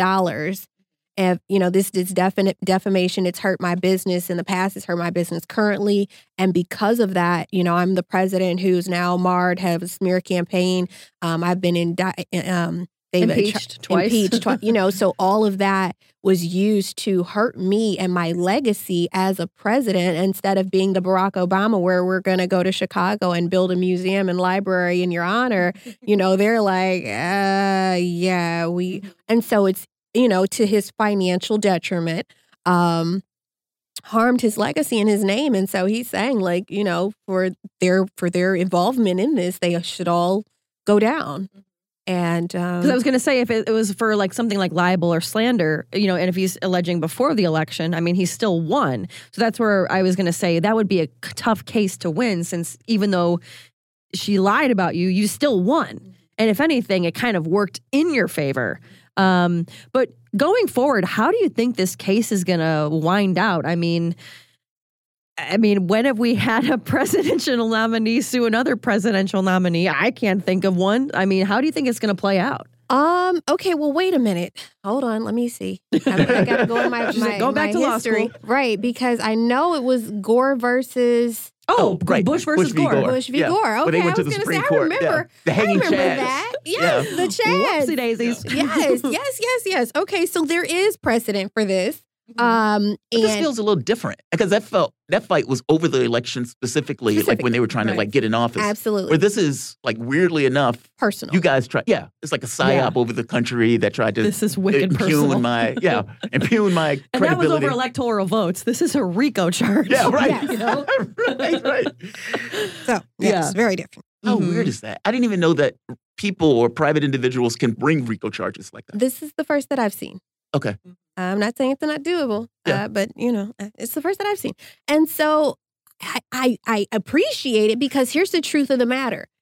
If you understand Washington politics, you understand that there's never a smoking gun and there's never anyone who's doing the whole bit. I know everybody likes that one show with Kerry Washington, Scandal, where she's like this, dark figure of taking people down, and she's the cleanup girl, and she gets it done. But typically, if you know anything about Washington politics, there's very few people who they handle the whole thing, and there's always someone who does this part. There's someone who does this part. Yeah. There's someone who comes in and does this part. So the PR campaign is one person. The intern very well could be doing some research and have no idea what they're doing research. You get what I'm saying? Yeah. So there's literally maybe 20 people that are touching something, and it's being just assigned and orchestrated or something to that effect. And so I kind of love that it's a RICO charge. Yeah, it seems to work. It sounds bad, but I kind of love it. You got Hillary, you got John Podesta, you got Debbie Wasserman Schultz, you got Uma Abedin, you got Bernie Sanders will probably get called in. I mean... He's a witness now. He's a witness. Bernie could be a witness. Bernie is going to be a witness. Tell us what you know, Bernie. They cheated me. What did they do? Cheated my heck out of me. I was trying to do Medicare for all, and they cheated my campaign. It's vindication for so many. And so... And yet, no accountability. And here's the thing. It almost feels like this is a beneficial point in history for Democrats. That's what's even strange to me. You think so? Me. Why do you think that? Because I feel like the accountability hasn't been there, and the party has become its own. It's literally the worst reflection of itself, right? In so many ways that to hold this mirror up to the DNC and show them who they've been will give them a chance to build who they could be. And I'm not even standing here. I'm standing here as a person who has I don't side with anyone at this point just because of my experience with the Democratic Party. I do want that. I think the people of America who vote for Democrats deserve better. Yeah. Yeah. But I don't think they're going to see that. I could be wrong. But the reflection in that mirror, I don't necessarily think if they're going to have that autopsy, if they haven't had that autopsy yet. It could go one of two ways. They could either say, damn, we really ugly, or, wow, we are so beautiful. Right? And I'm sure they're going to want to see themselves as beautiful, but everybody who witnessed that Hillary Clinton election, they see the cackling woman in the mirror. Mirror is like Sleeping Beauty. Show me beauty, mirror on the wall. And who's the fairest of them all? And you got Hillary sitting there like, not too well, not too fair. But look, we got to close it. Reese, I want to thank you, Reese Everson. She's an attorney, women's advocate. She's a founder of Blush Project, as well as an accomplished author. You guys are listening to Fault Lines. Thomas, Fronczak. I want to thank the engineer. I want to thank the producer. And I want to thank all of you. And you guys have an awesome weekend. Thank you. Have a good one, guys. Thanks, folks. May the good news always be yours. Yes. Fault Lines.